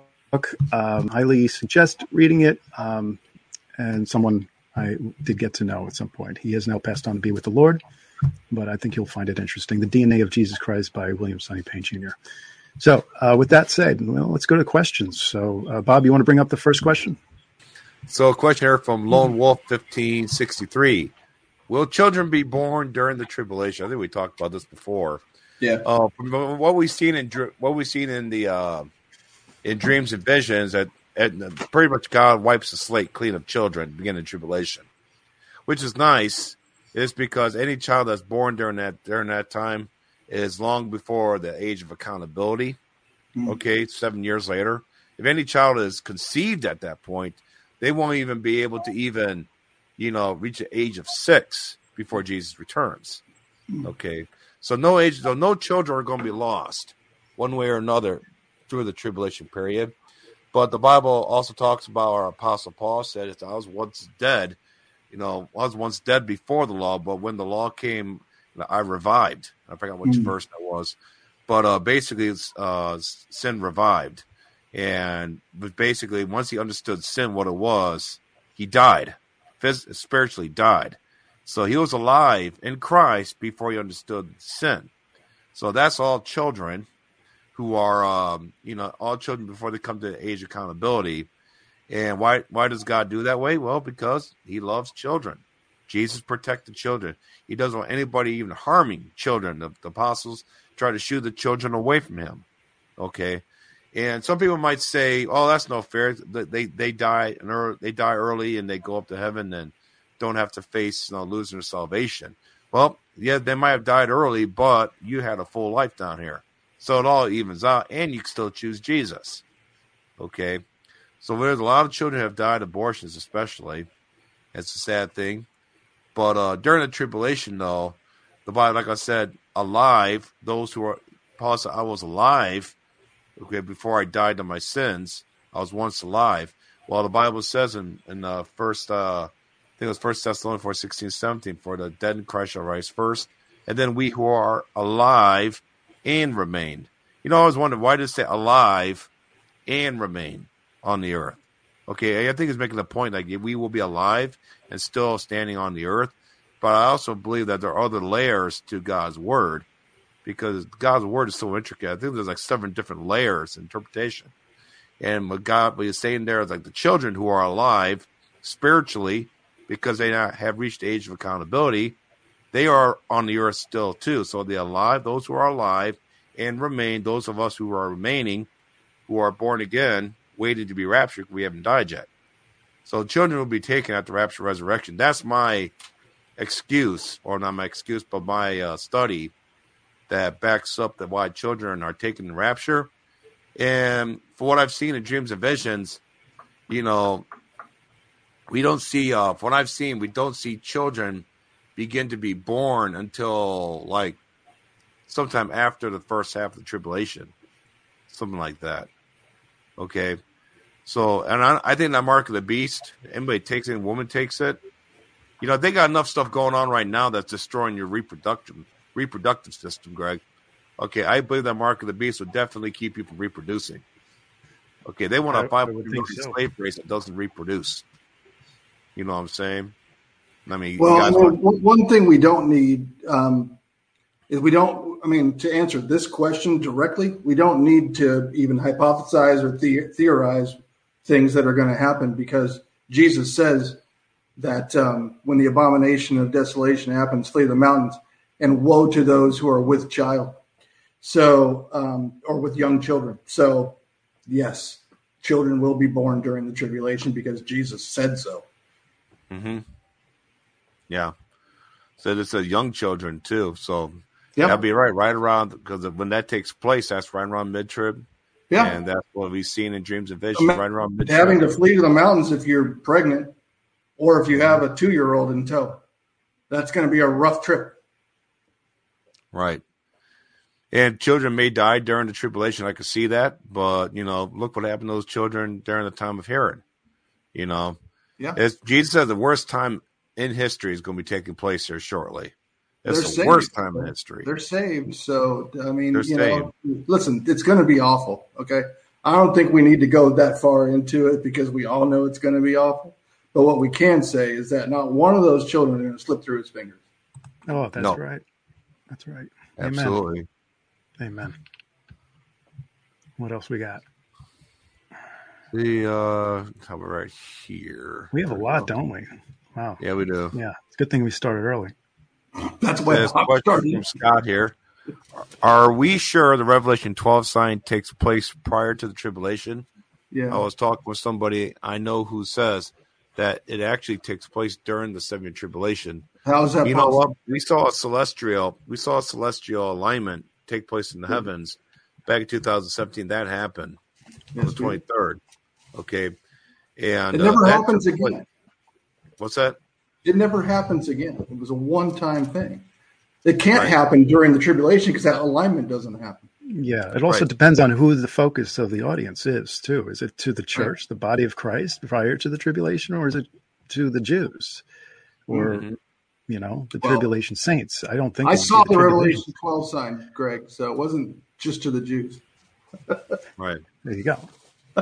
So I don't know if you didn't see it. That's you between you and yourself and God. But I saw it, so I'm not Jewish. So yeah, we're going to see the fulfillment of it. Robert Breaker saw it. So come on, Greg. Yeah, exactly. So we're going to see the fulfillment of it take place during the tribulation. Okay, John saw a wonder in heaven. There was a wonder. Now, we don't know exactly what he saw. I mean, we do. He says, but did when the stars aligned? When we look at the stellarium, what do we see? We see the outline, the artwork, don't we? Yeah. Okay. So when he had looked up, there was no stellarium. There was no screen for him to look at, and for him to understand what was going on, unless he understood the stars. We saw these stars like, well, these stars look great. Well, God's like, let me help you out here. So God outlined the stars in a woman, just like we see on the stellarium. Okay, he outlined a woman, and he outlined the dragon. He colored it in so John can understand it. Sure. So we don't. I think that's what he saw. Yeah. But he saw the celestial alignment. That's what John saw. Yeah, wasn't it below the ecliptic line too? Wasn't it? So I mean, at that point, it wasn't even visible really to the naked eye. I mean, you have to use stellarium. Didn't you have to use? Oh yeah, because the sun was there in the in Virgo at her shoulder. So part of the constellation is in the light, and part of it was after the sun set in the dark. So it's right there at sunset, basically, and so that whole constellation is going down into the and setting. So you can only see technology, part of it. But the next morning, when the sun rose, you could see the other part in the dark before the sun came up. So it was a half and half. It was basically between the 23rd and the 24th of September in 2017. But Bob, you know what? I'll bet you that this person who wrote this, I'll bet you the person that they heard that from, I'll bet you the person who said that, I'll almost guarantee you they don't believe in a pre-tribulation rapture. Yeah, I would say so. They're probably thinking that we're going to be around for the tribulation, that we'll see that Revelation 12 sign during the tribulation. Yeah, we're going to see the fulfillment of it. We won't. We'll watch it from heaven. But I believe that's what John saw. John saw, but God helped him understand it by outlining it in the heavens. So he saw a perfect. Maybe God will show us once we get up there. We get up there and we look at the stars from a distance. Okay, and then God can just color it in, connect the dots. Oh yeah. It was probably he has an eye. He has a galaxy that looks like an eye. Another one looks like a hand. I think he can do it. Yeah. Yeah.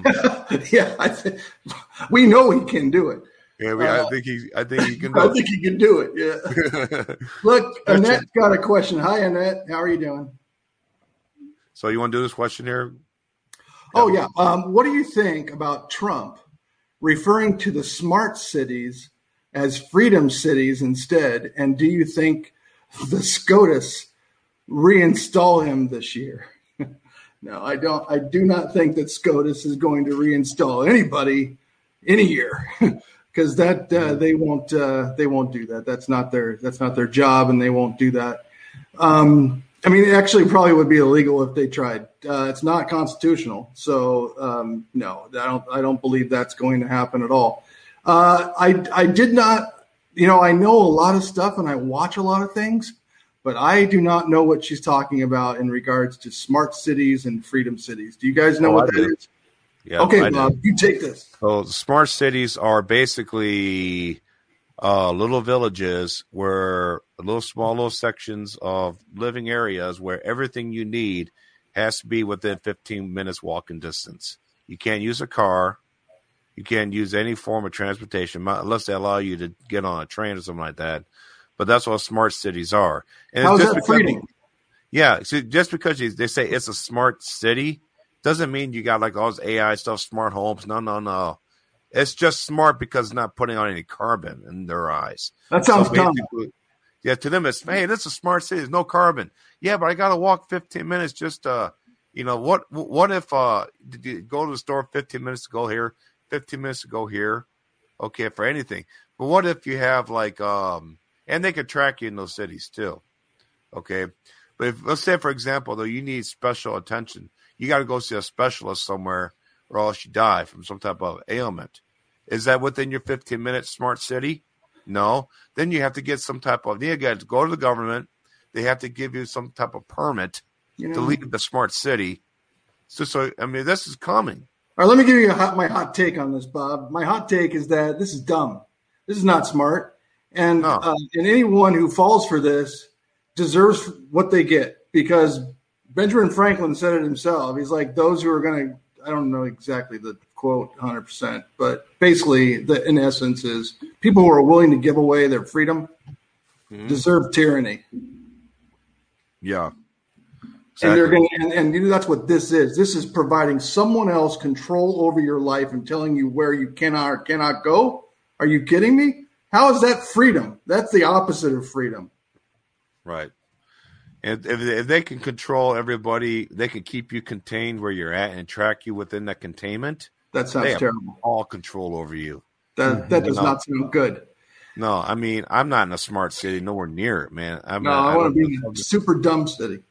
Yeah, I would be. I would. There'd be no food, no nothing. I was like, well, what about all the areas that are not smart cities? Well, I guess you all die. Put me on the list of the dumb city, Bob. Yeah. That's where I want to go. Here it is. Here's your quote there. People willing to trade their freedom for temporary security deserve neither and will lose both. There you go. There you go. Franklin.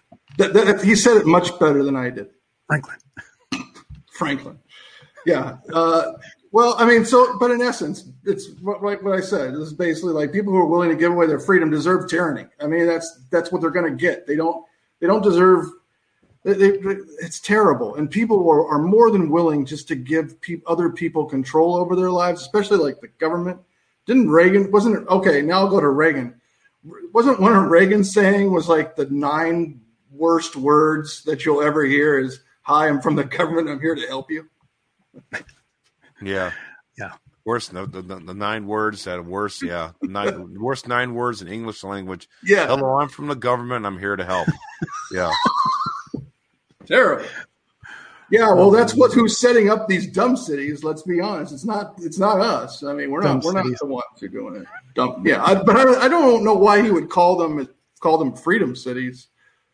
That doesn't make much sense. Was he being satirical? Was he sarcastic? I mean, Yeah, that's the problem with they're not Trump. freedom, that's for sure. That's the problem with Trump is like, we could see. I mean, I could see right through him. He did great. He was great for the first 3.5 years into this 7 years of feast. 7 years of feast that we are in right now. Well, and of course, right around 2020, when the Rona hit, everything went straight down. Okay, and he did the greatest thing for his country's ever seen. But then he pulled a Peter and did the worst thing this country's ever seen. He brought in the warp speed. When they pulled a Peter, what did Peter do? They had a great revelation. Thou art Peter, on this church, on this rock I'll build my church. And then Jesus calls around and tells him to get away from me, get behind me, Satan. He pulls a Peter. Well, that's the thing, right? So even the ones who you think are good to go can be deceived. Though even the ones that you think that are not going to mess up can get tricked.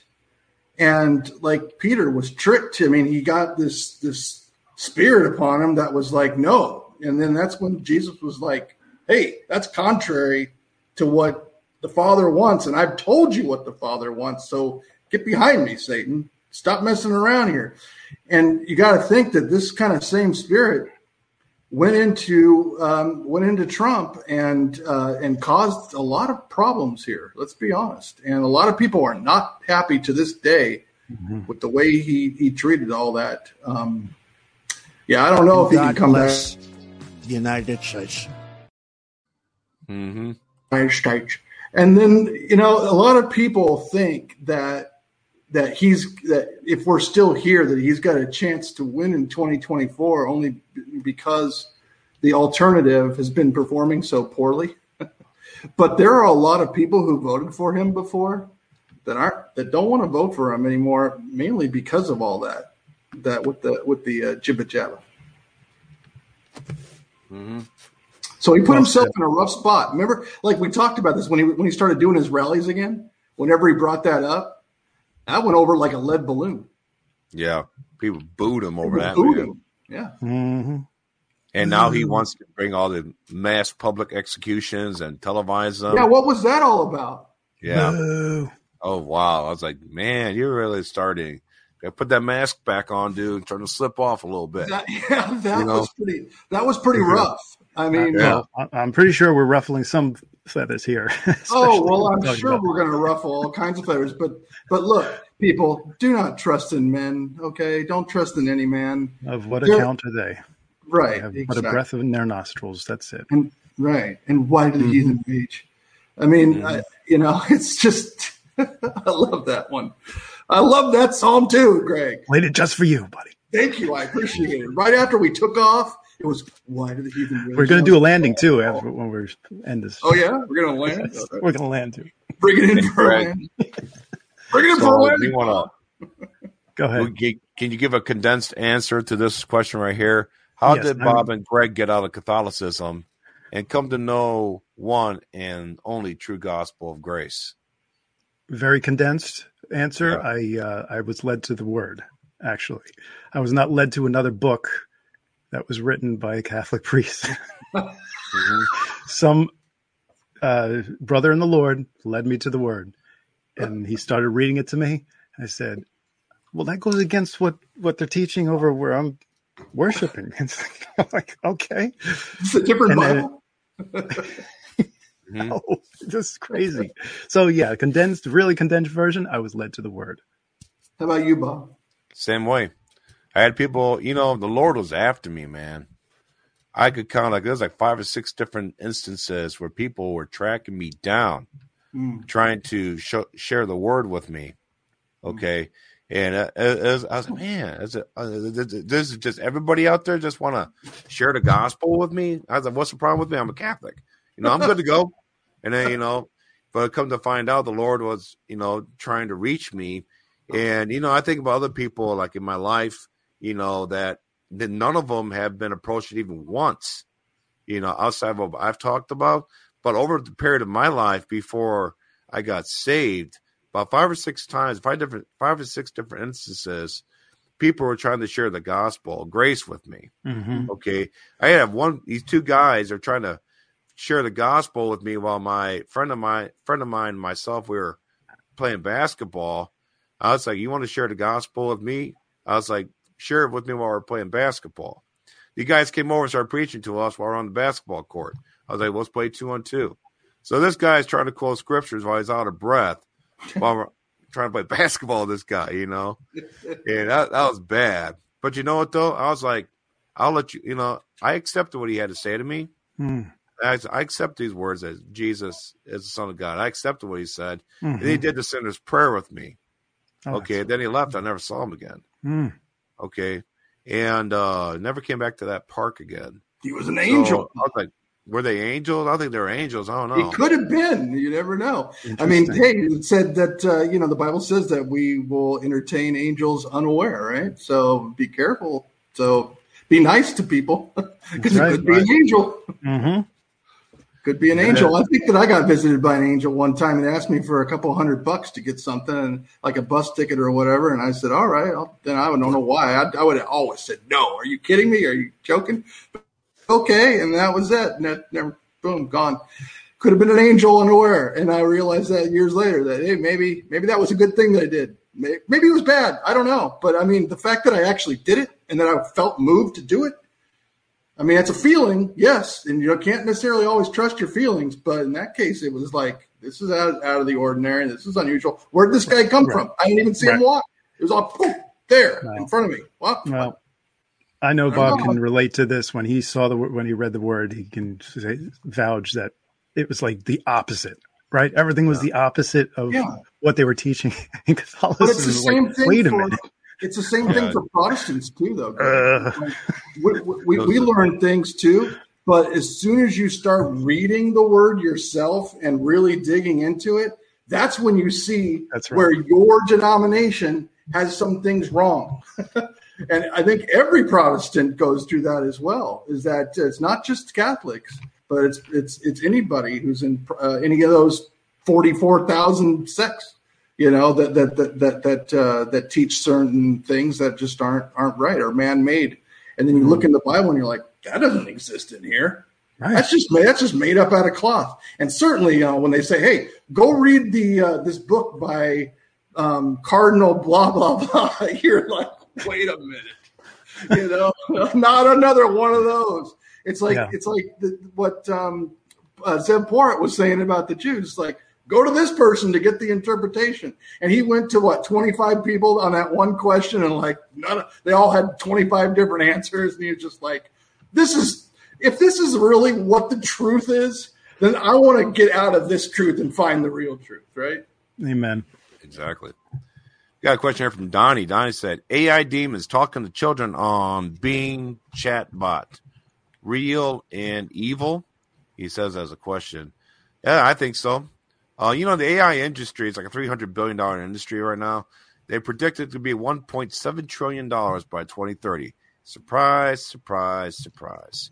Okay, the global reset. Okay, so with that being said, I totally believe that these what we're looking at right now is this artificial intelligence.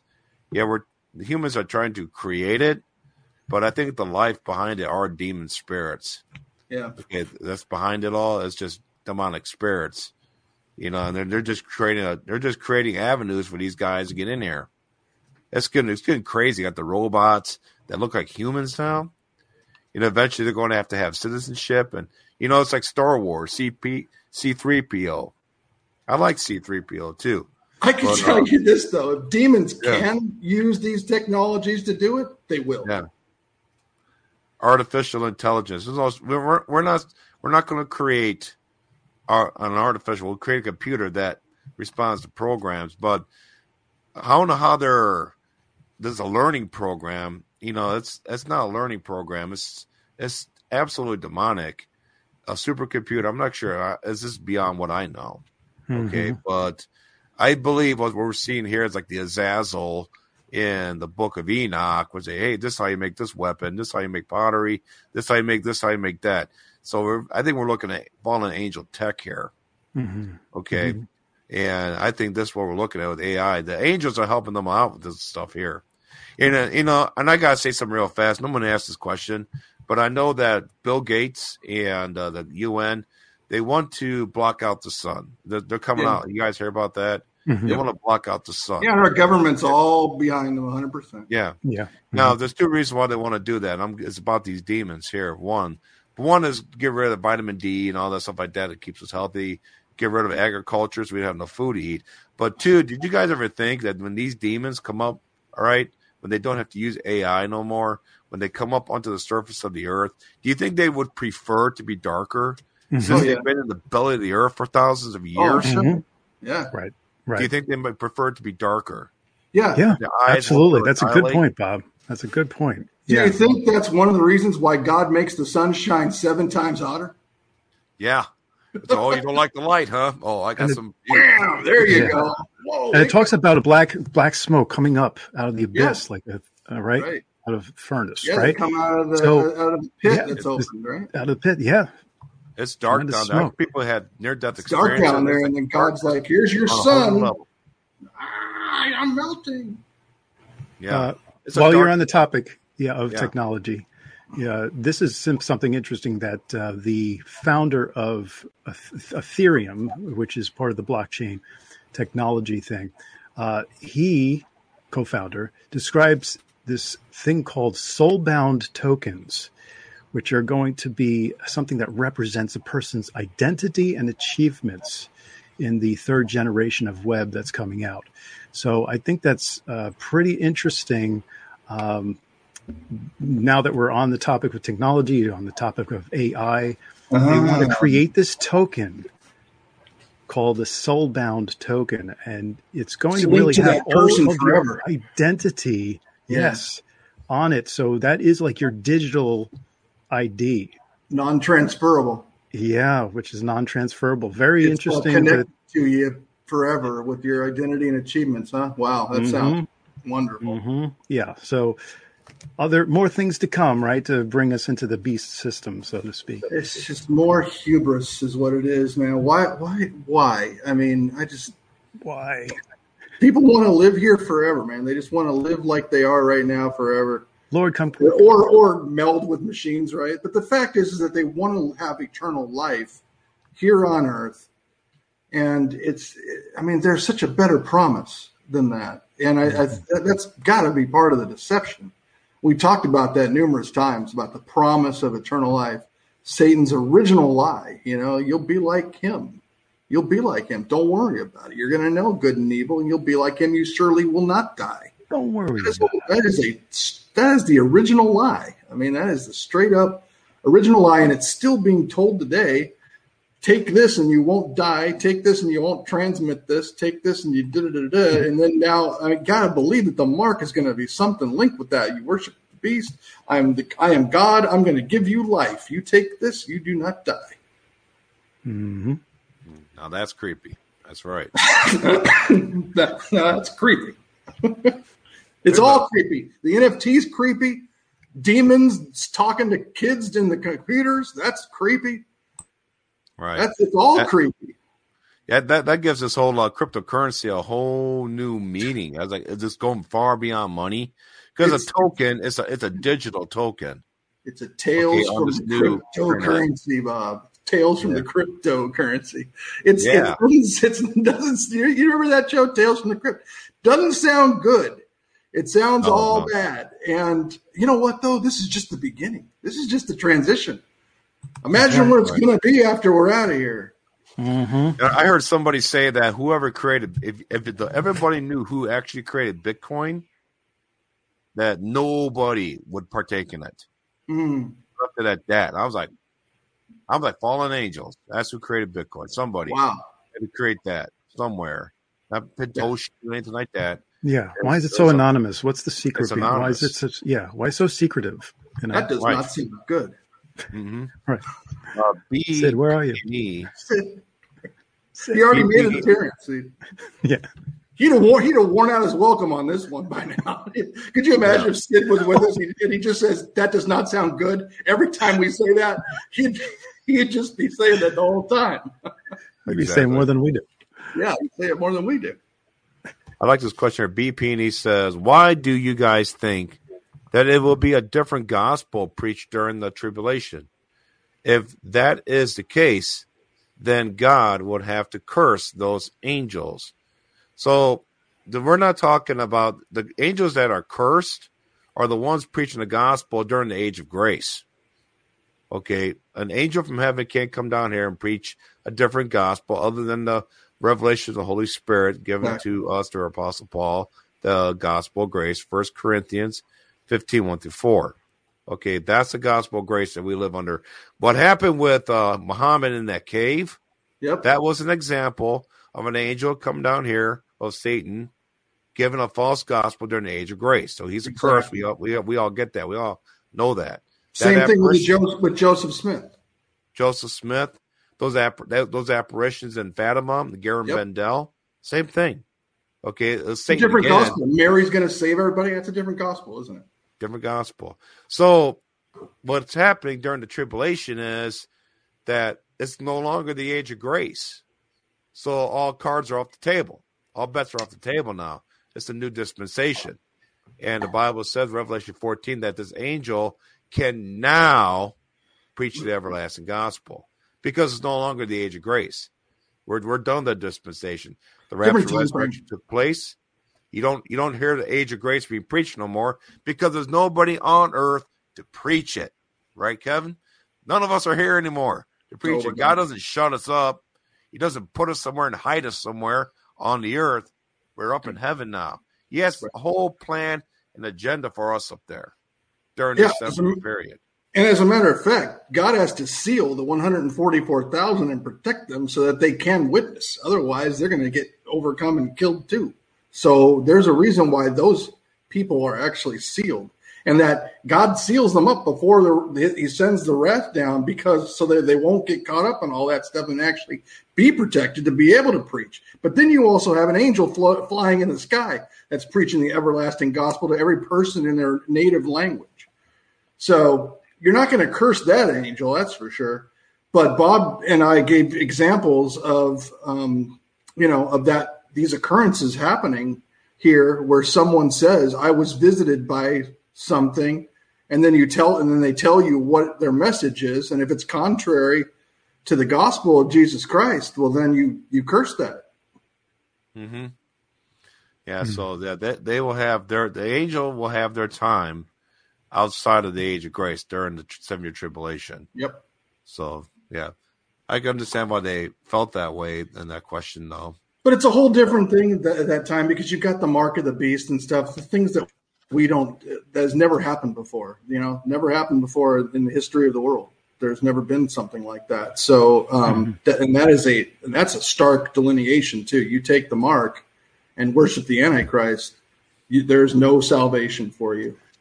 And so that's a big difference because now today you can do all kinds of things. You can believe whatever you want to believe, but if you change your mind and you repent, you can be saved.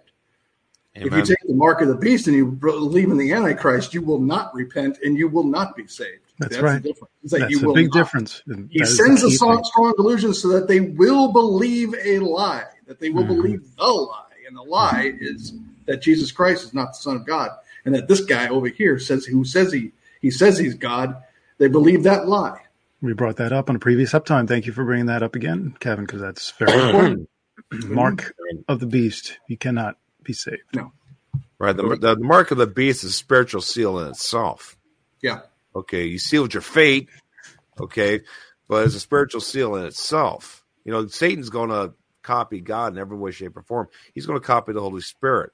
I don't understand how it works, but I know it's a form of worship.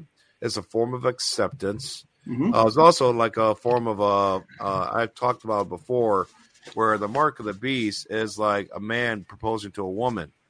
She accepts and puts that ring on, knowing full well what she's getting into. Once she accepts and puts that ring on, it's a done deal. Well, it's supposed to be. Okay, just like us with Jesus. We but it's not just acceptance, Bob.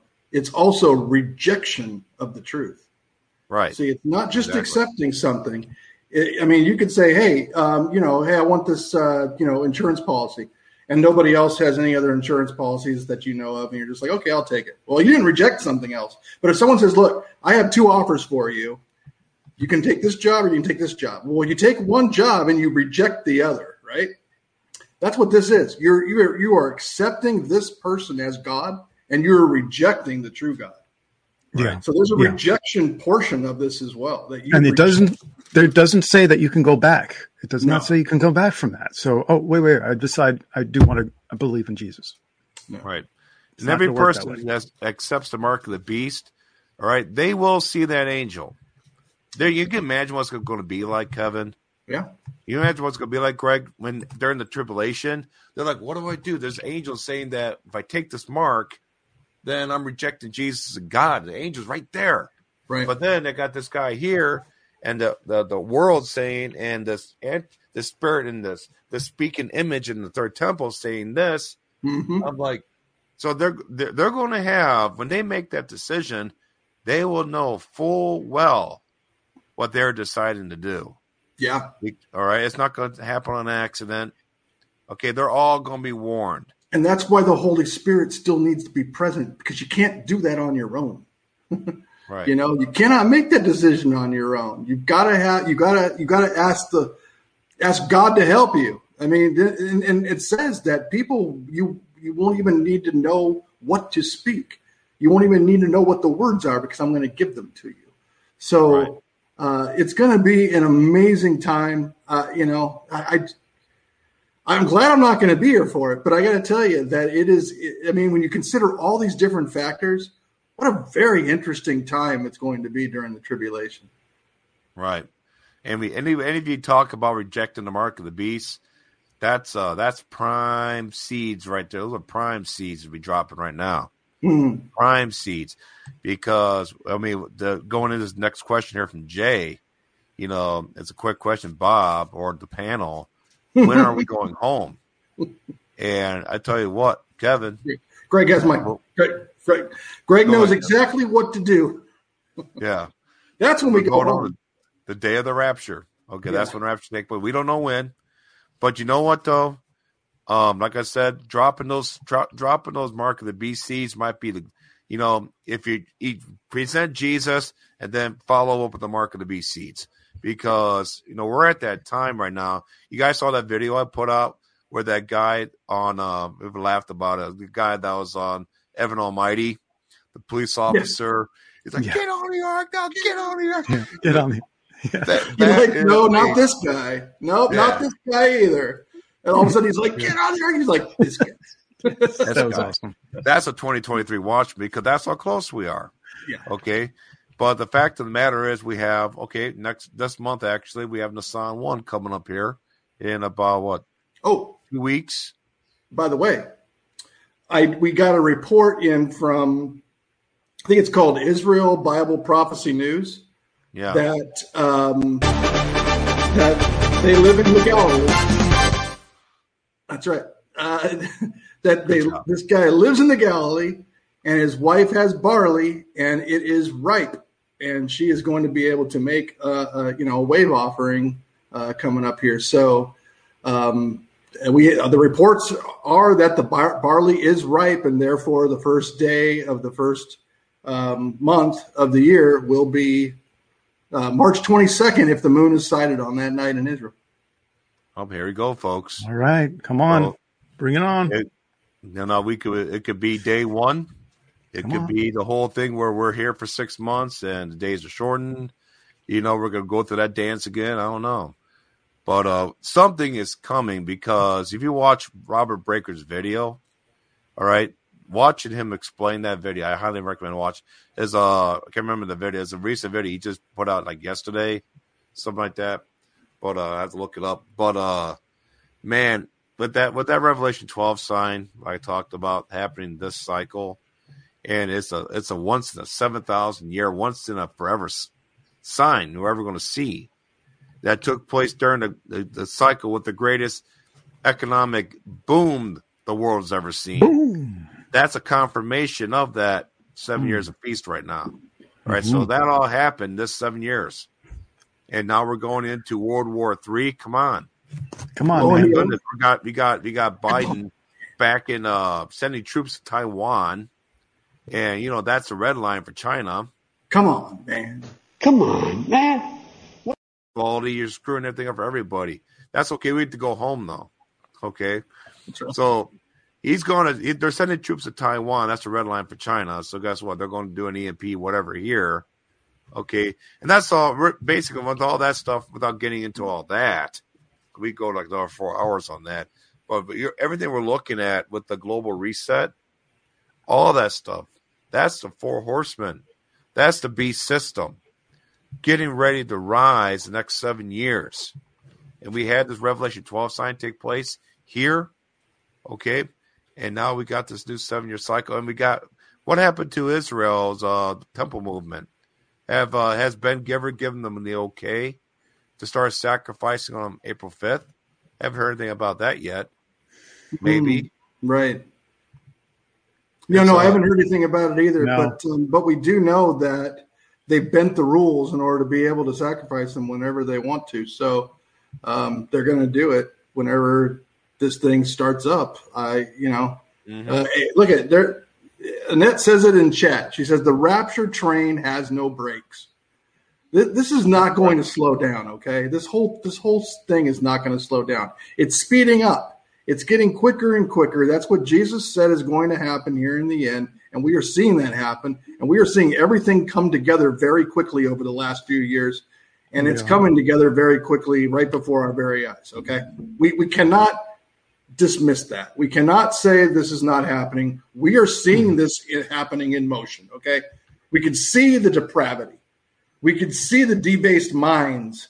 We could see the train wrecks. We could see earthquakes. We could see pestilence. We could see all these things happening. We see wars, rumors of wars, and not just little wars either. We see rumors of global, worldwide thermonuclear war, okay? The ultimate in war. We are seeing that brew right now. So, look, we can't dismiss all these things, and that's just what we can see. And then you put timelines on top of it, and we've talked about timelines, and then you have a convergence that you simply cannot dismiss. You have World War I. They get level up, Balfour Declaration. World War II, they level up with the rebirth of Israel.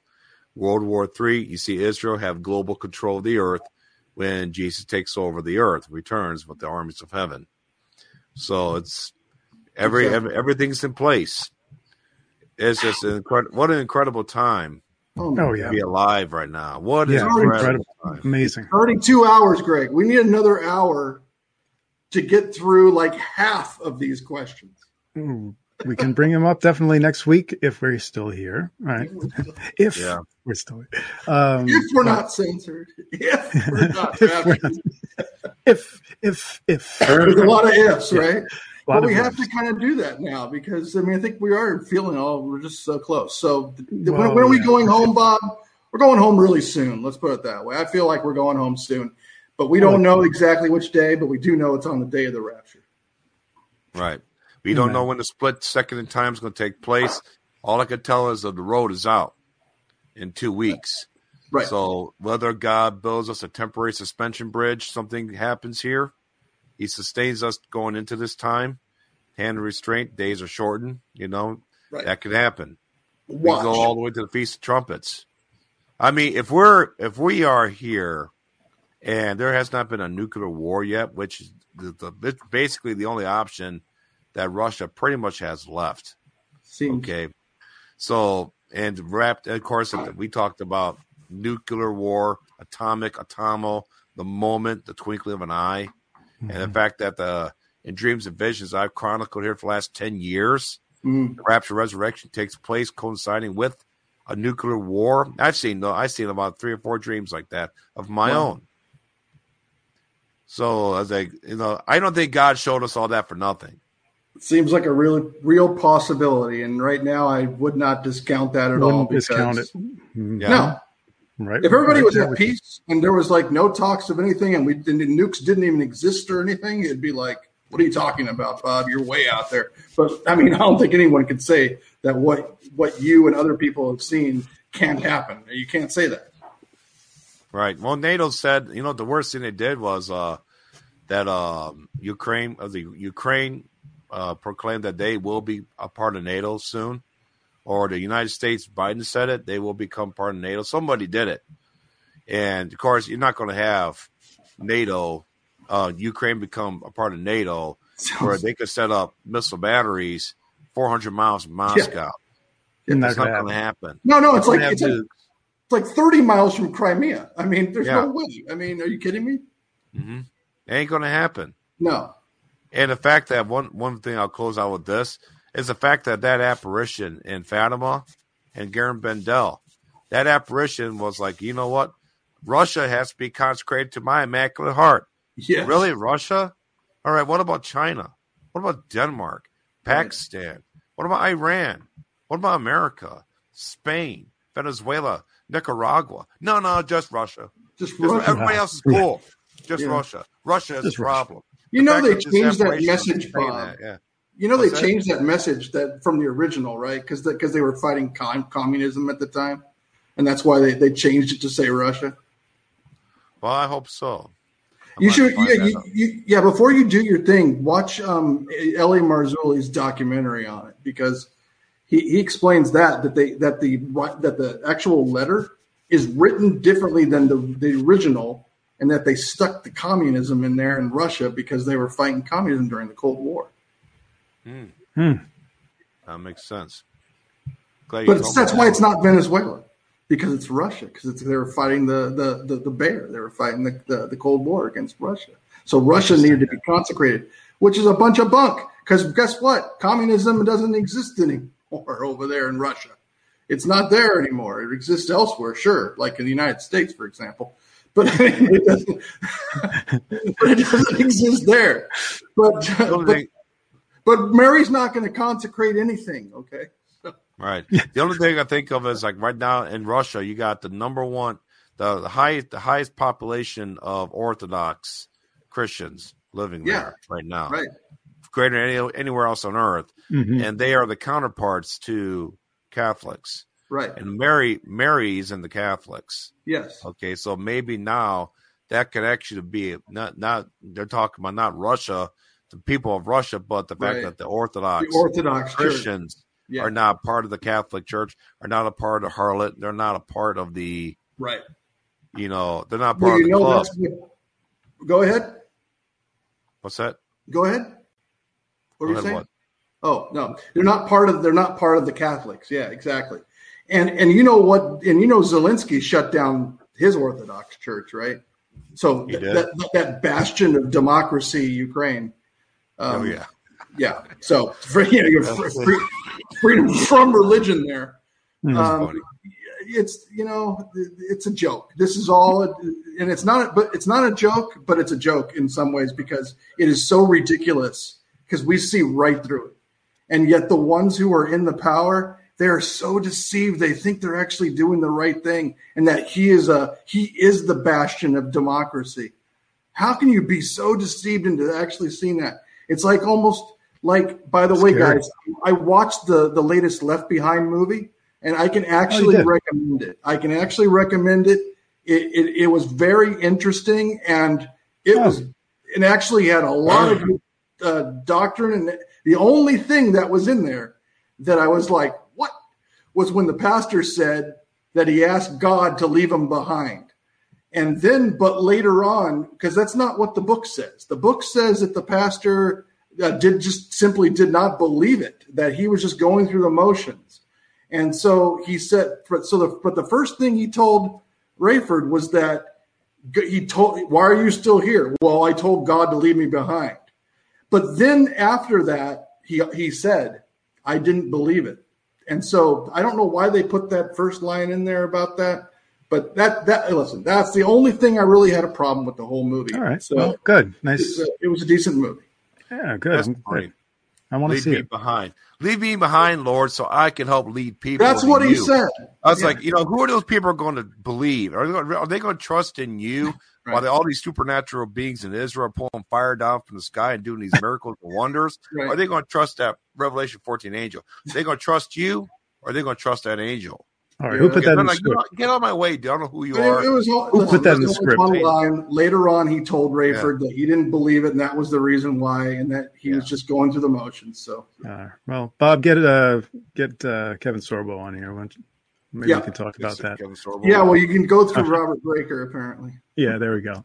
Because I did see his little writing on there, which was interesting because Sorbo started drawing it, and then they cut away, and then a few scenes later, they came back, and the whole thing was there. And I'm like, really? Yeah. That's his chart. Those are. It's definitely his chart because he's got those semicircles and the dispensations and everything on there. So. You know, it would be cool that if I see some guy they have some computer guy like myself making charts, and they use one of my charts. That'd be pretty cool. You know, I like make a donation to Feed My Sheep Today. You know, don't give it to me. Give it to the Feed My Sheep Today at least. You know. We really truly brought uptime overtime now to the masses. Yeah, I think we should bring this in for a landing. Thank you all for coming on, and Lord willing, we'll be back next week. And keep looking up. God is good. Jesus loves you. We'll be praying for you. You're on the prayer list. God bless you all. Thank you for tuning in for over 2 hours. God bless you.